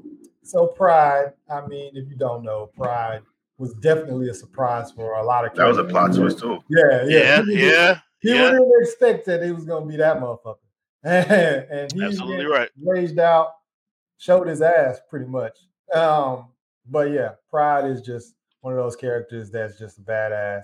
And I had to have me a Full Metal Alchemist character on here, even though as much as I joke around on the timeline and I say Hunter x Hunter is better than Full Metal Alchemist, I still love Full Metal Alchemist. I know a lot of people think that I'm not a Full Metal Alchemist fan because of the way that it just so happens to match up. I don't know how, but in a lot of these little competitions that they do, Full Metal Alchemist and Hunter x Hunter goes against each other.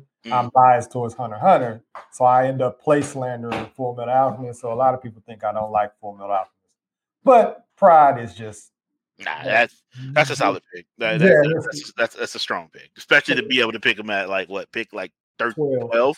That's a strong pick. Trust me, you did that right. That's an excellent pick. So go ahead and give us the top 12 that we have so far. Number 1 pick was Ray from The Promised Neverland. Number 2 was Shugui from Sweetness and Light. Am I saying that right? Sweetness and Lightning. Yeah. Sweetness and Lightning. Then we got Kilo from Hunter x Hunter. Satu from Erased. Koski. Koski from JoJo's Part 4. Satu from Erased.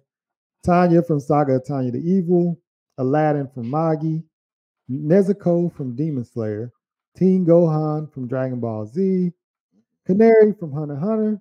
Zuma from Yu-Gi-Oh! And Salim Bradley Pride from Full Metal Alchemist Brother. All right. Alpha with the 13th pick overall in the anime children's draft. I got you, Alpha Ash Ketchum. That's what you want me You are not doing that. Oh, wow. Negative. He's been 10 years old since forever. Right. Yeah, he should just be omitted from a lot of lists. Anyway. Go ahead and drop that on us, Alpha. Who you got? I'm going to pick Sukiya from Dr. Stone. Fucker, you actually chose what I was going to choose. You bastard. Yes. I was going to choose her next. Good job, Alpha. Wow! You were making me scramble. Why was she my next pick, dog? I can't believe that. Because you want to talk about cuteness? Fuck! Yes. He actually chose one of my cute as a button characters. I feel some type of way. And just having the thing on her head, Yes, to cover how she looked, even though she's cute, like I'm defeated, dog. it's just definitely like that pick.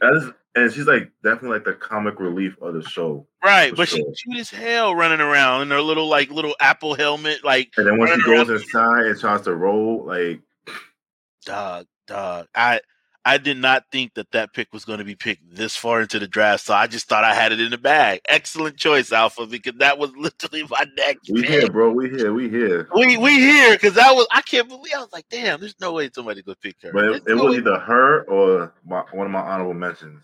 Okay. So now I have to scramble because I don't have a complete clue, thinking that was going to get that pick in. Damn. I feel like I'm safe, but it could happen. I didn't think that character was going to get pulled, dog. I'm surprised about one. Y'all probably didn't say.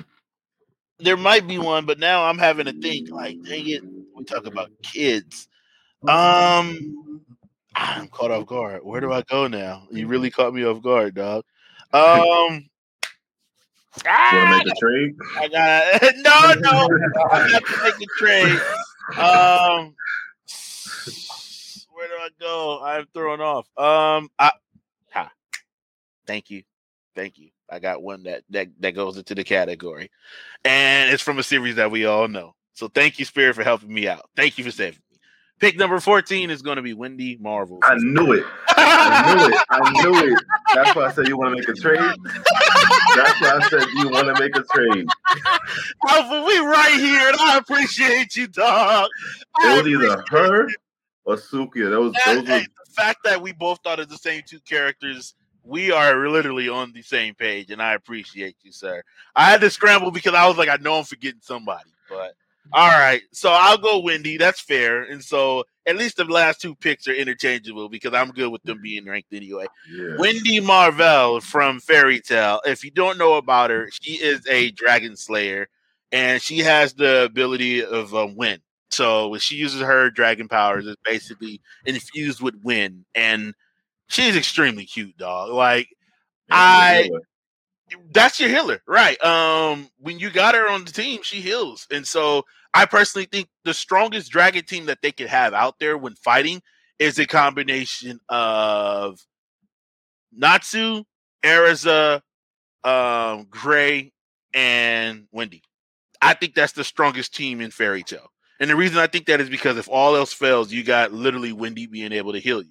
Not to mention, she has pretty dope character development, and her battle with the other pop star, the little girl that has a pop star, was pretty damn dope. So Wendy gets really good character progression, and she holds her own as a teammate. Like, literally, she's part of the Fairy Tail Guild, and she does her own thing. So it's pretty cool to watch her grow within time. And yeah, she makes the cutoff for young kids. So that's for sure. All right, so name your fifth. I try to be sneaky with mine, feeling like I'm getting the you cutting yours right on the edge, like.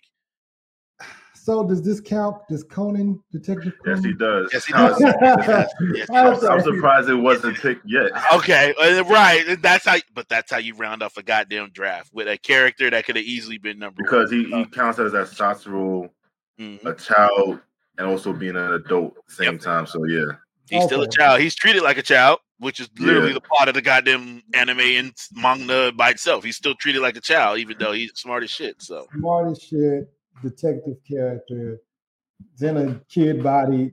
I mean, if you haven't seen Detective Conan after 1,000+ episodes, that's shame on you. At least know about it a little bit to know something about it. I haven't watched it, but I'm definitely aware of it. Yeah, you should definitely be at least aware of it and know what the fuck is going on with certain things with it. I haven't watched like all of it or anything like that, but I've watched a couple seasons and I'm like, all right, this is pretty good. And it can continue to go on forever because they're just doing different cases. They aren't necessarily going all the time in the direction of the story. So, but yeah, Detective Conan is just another one of those smart ass characters that you just can't pass up on. And special shout out to that pick because the co-founder of Mayonaka Mixer, George Stinnator, who we miss dearly, rest in peace, sir.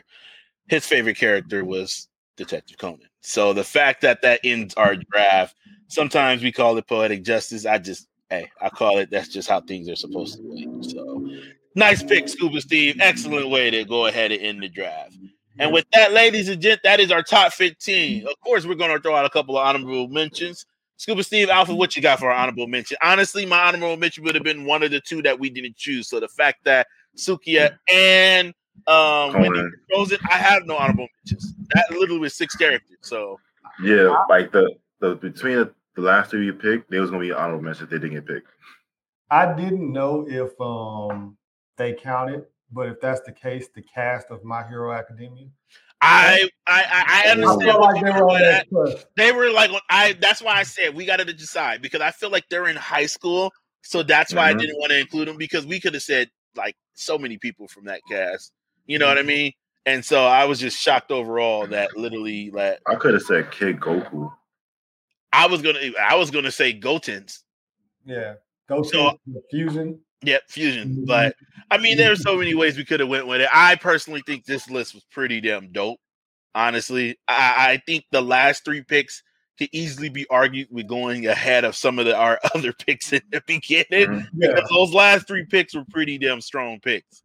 So I think literally top to bottom, I think this was an excellent draft, gentlemen. I really do. So why don't you read back the list one more time just so that everybody knows what the list is. Did you write down the list, Alpha? I got it. So I'm going to go backwards. So the last pick, we got 15. Conan from Case Closed. Then we got Wendy from Fairy Tail. 14. Pride from Fullmetal Alchemist. 13. We got Zuma from Yu-Gi-Oh! Zexal. What was that, Scuba? You skipped Sukiya from Dr. Stone for 13. Oh. No, he said 13. He said that. No, he said My fault, Sukiya. I forgot to add in my thing. Oh, okay. Sukiya from Dr. Stone. Then number 12, we have Pride for Fullmetal Alchemist. And we have, I think that's 11. Yeah, 11. Zuma from Yu-Gi-Oh! Zexal. 10, we have Canary from Hunter x Hunter. We have Teen Gohan from the Cell Art from Dragon Ball Z. We have Nezuko from Demon Slayer. We have Aladdin. Oh, y'all heard that? You going ahead. Leave Nezuko alone. What did Nezuko do? No. It's not Nezuko. It's just Demon Slayer as anime. All right. Go on. All right. We have Aladdin from Magi. We have Tanya from damn, I can't even think. Tanya Evil. There you go. Satoru from Erase. Kusuke the Goat from JoJo's Part 4.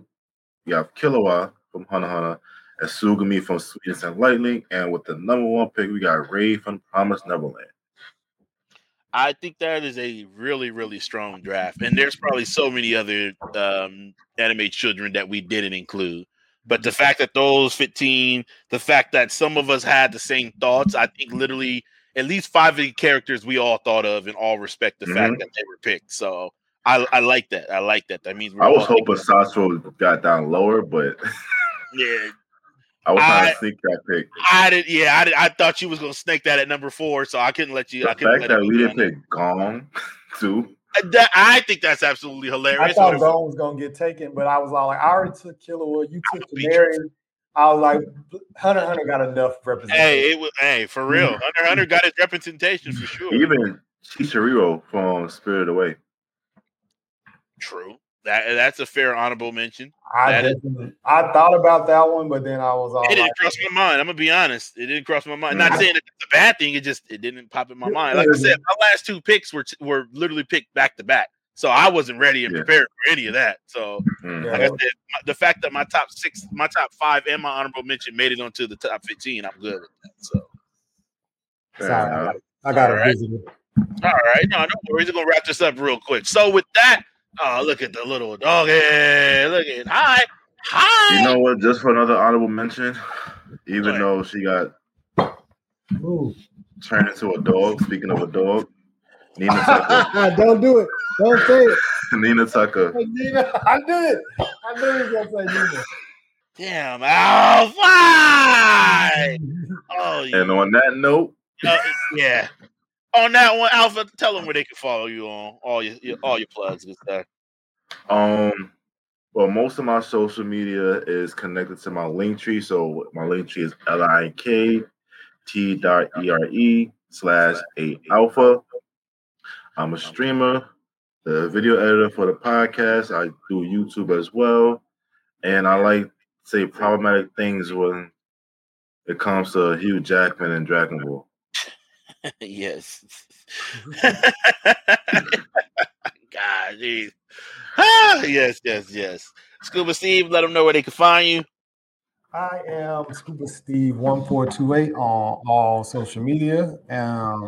You can find me on the Mind Knocker Mixer every week. You can find me on Inside the Mind of a Blurred every week. And you can find me on Scholar Scuba Steve every other weekend. Yeah, pretty much it. All right. And that's how you wrap up a podcast. I am Black, also known as SSS Black, also known as Nico Robin and Era's Scarlet's purse holder. You can find me on Twitter at Black Hole Player. Also on YouTube as Black Hole Player once again. That is my tagline. That is just what I go by. Shout out to Alpha coming on and doing the episode with us. It was fun, my brother. And that draft was, wow, that's how you come on and do a draft, ladies and gentlemen. That is how you do a draft. If you have any questions, comments, concerns, feel free to hit us up on the email. You want to get your questions in like other people did. Shout out to King Telio. Shout out to Cad on Twitter. Shout out to GB. GB, you'll be on the episode soon, I promise.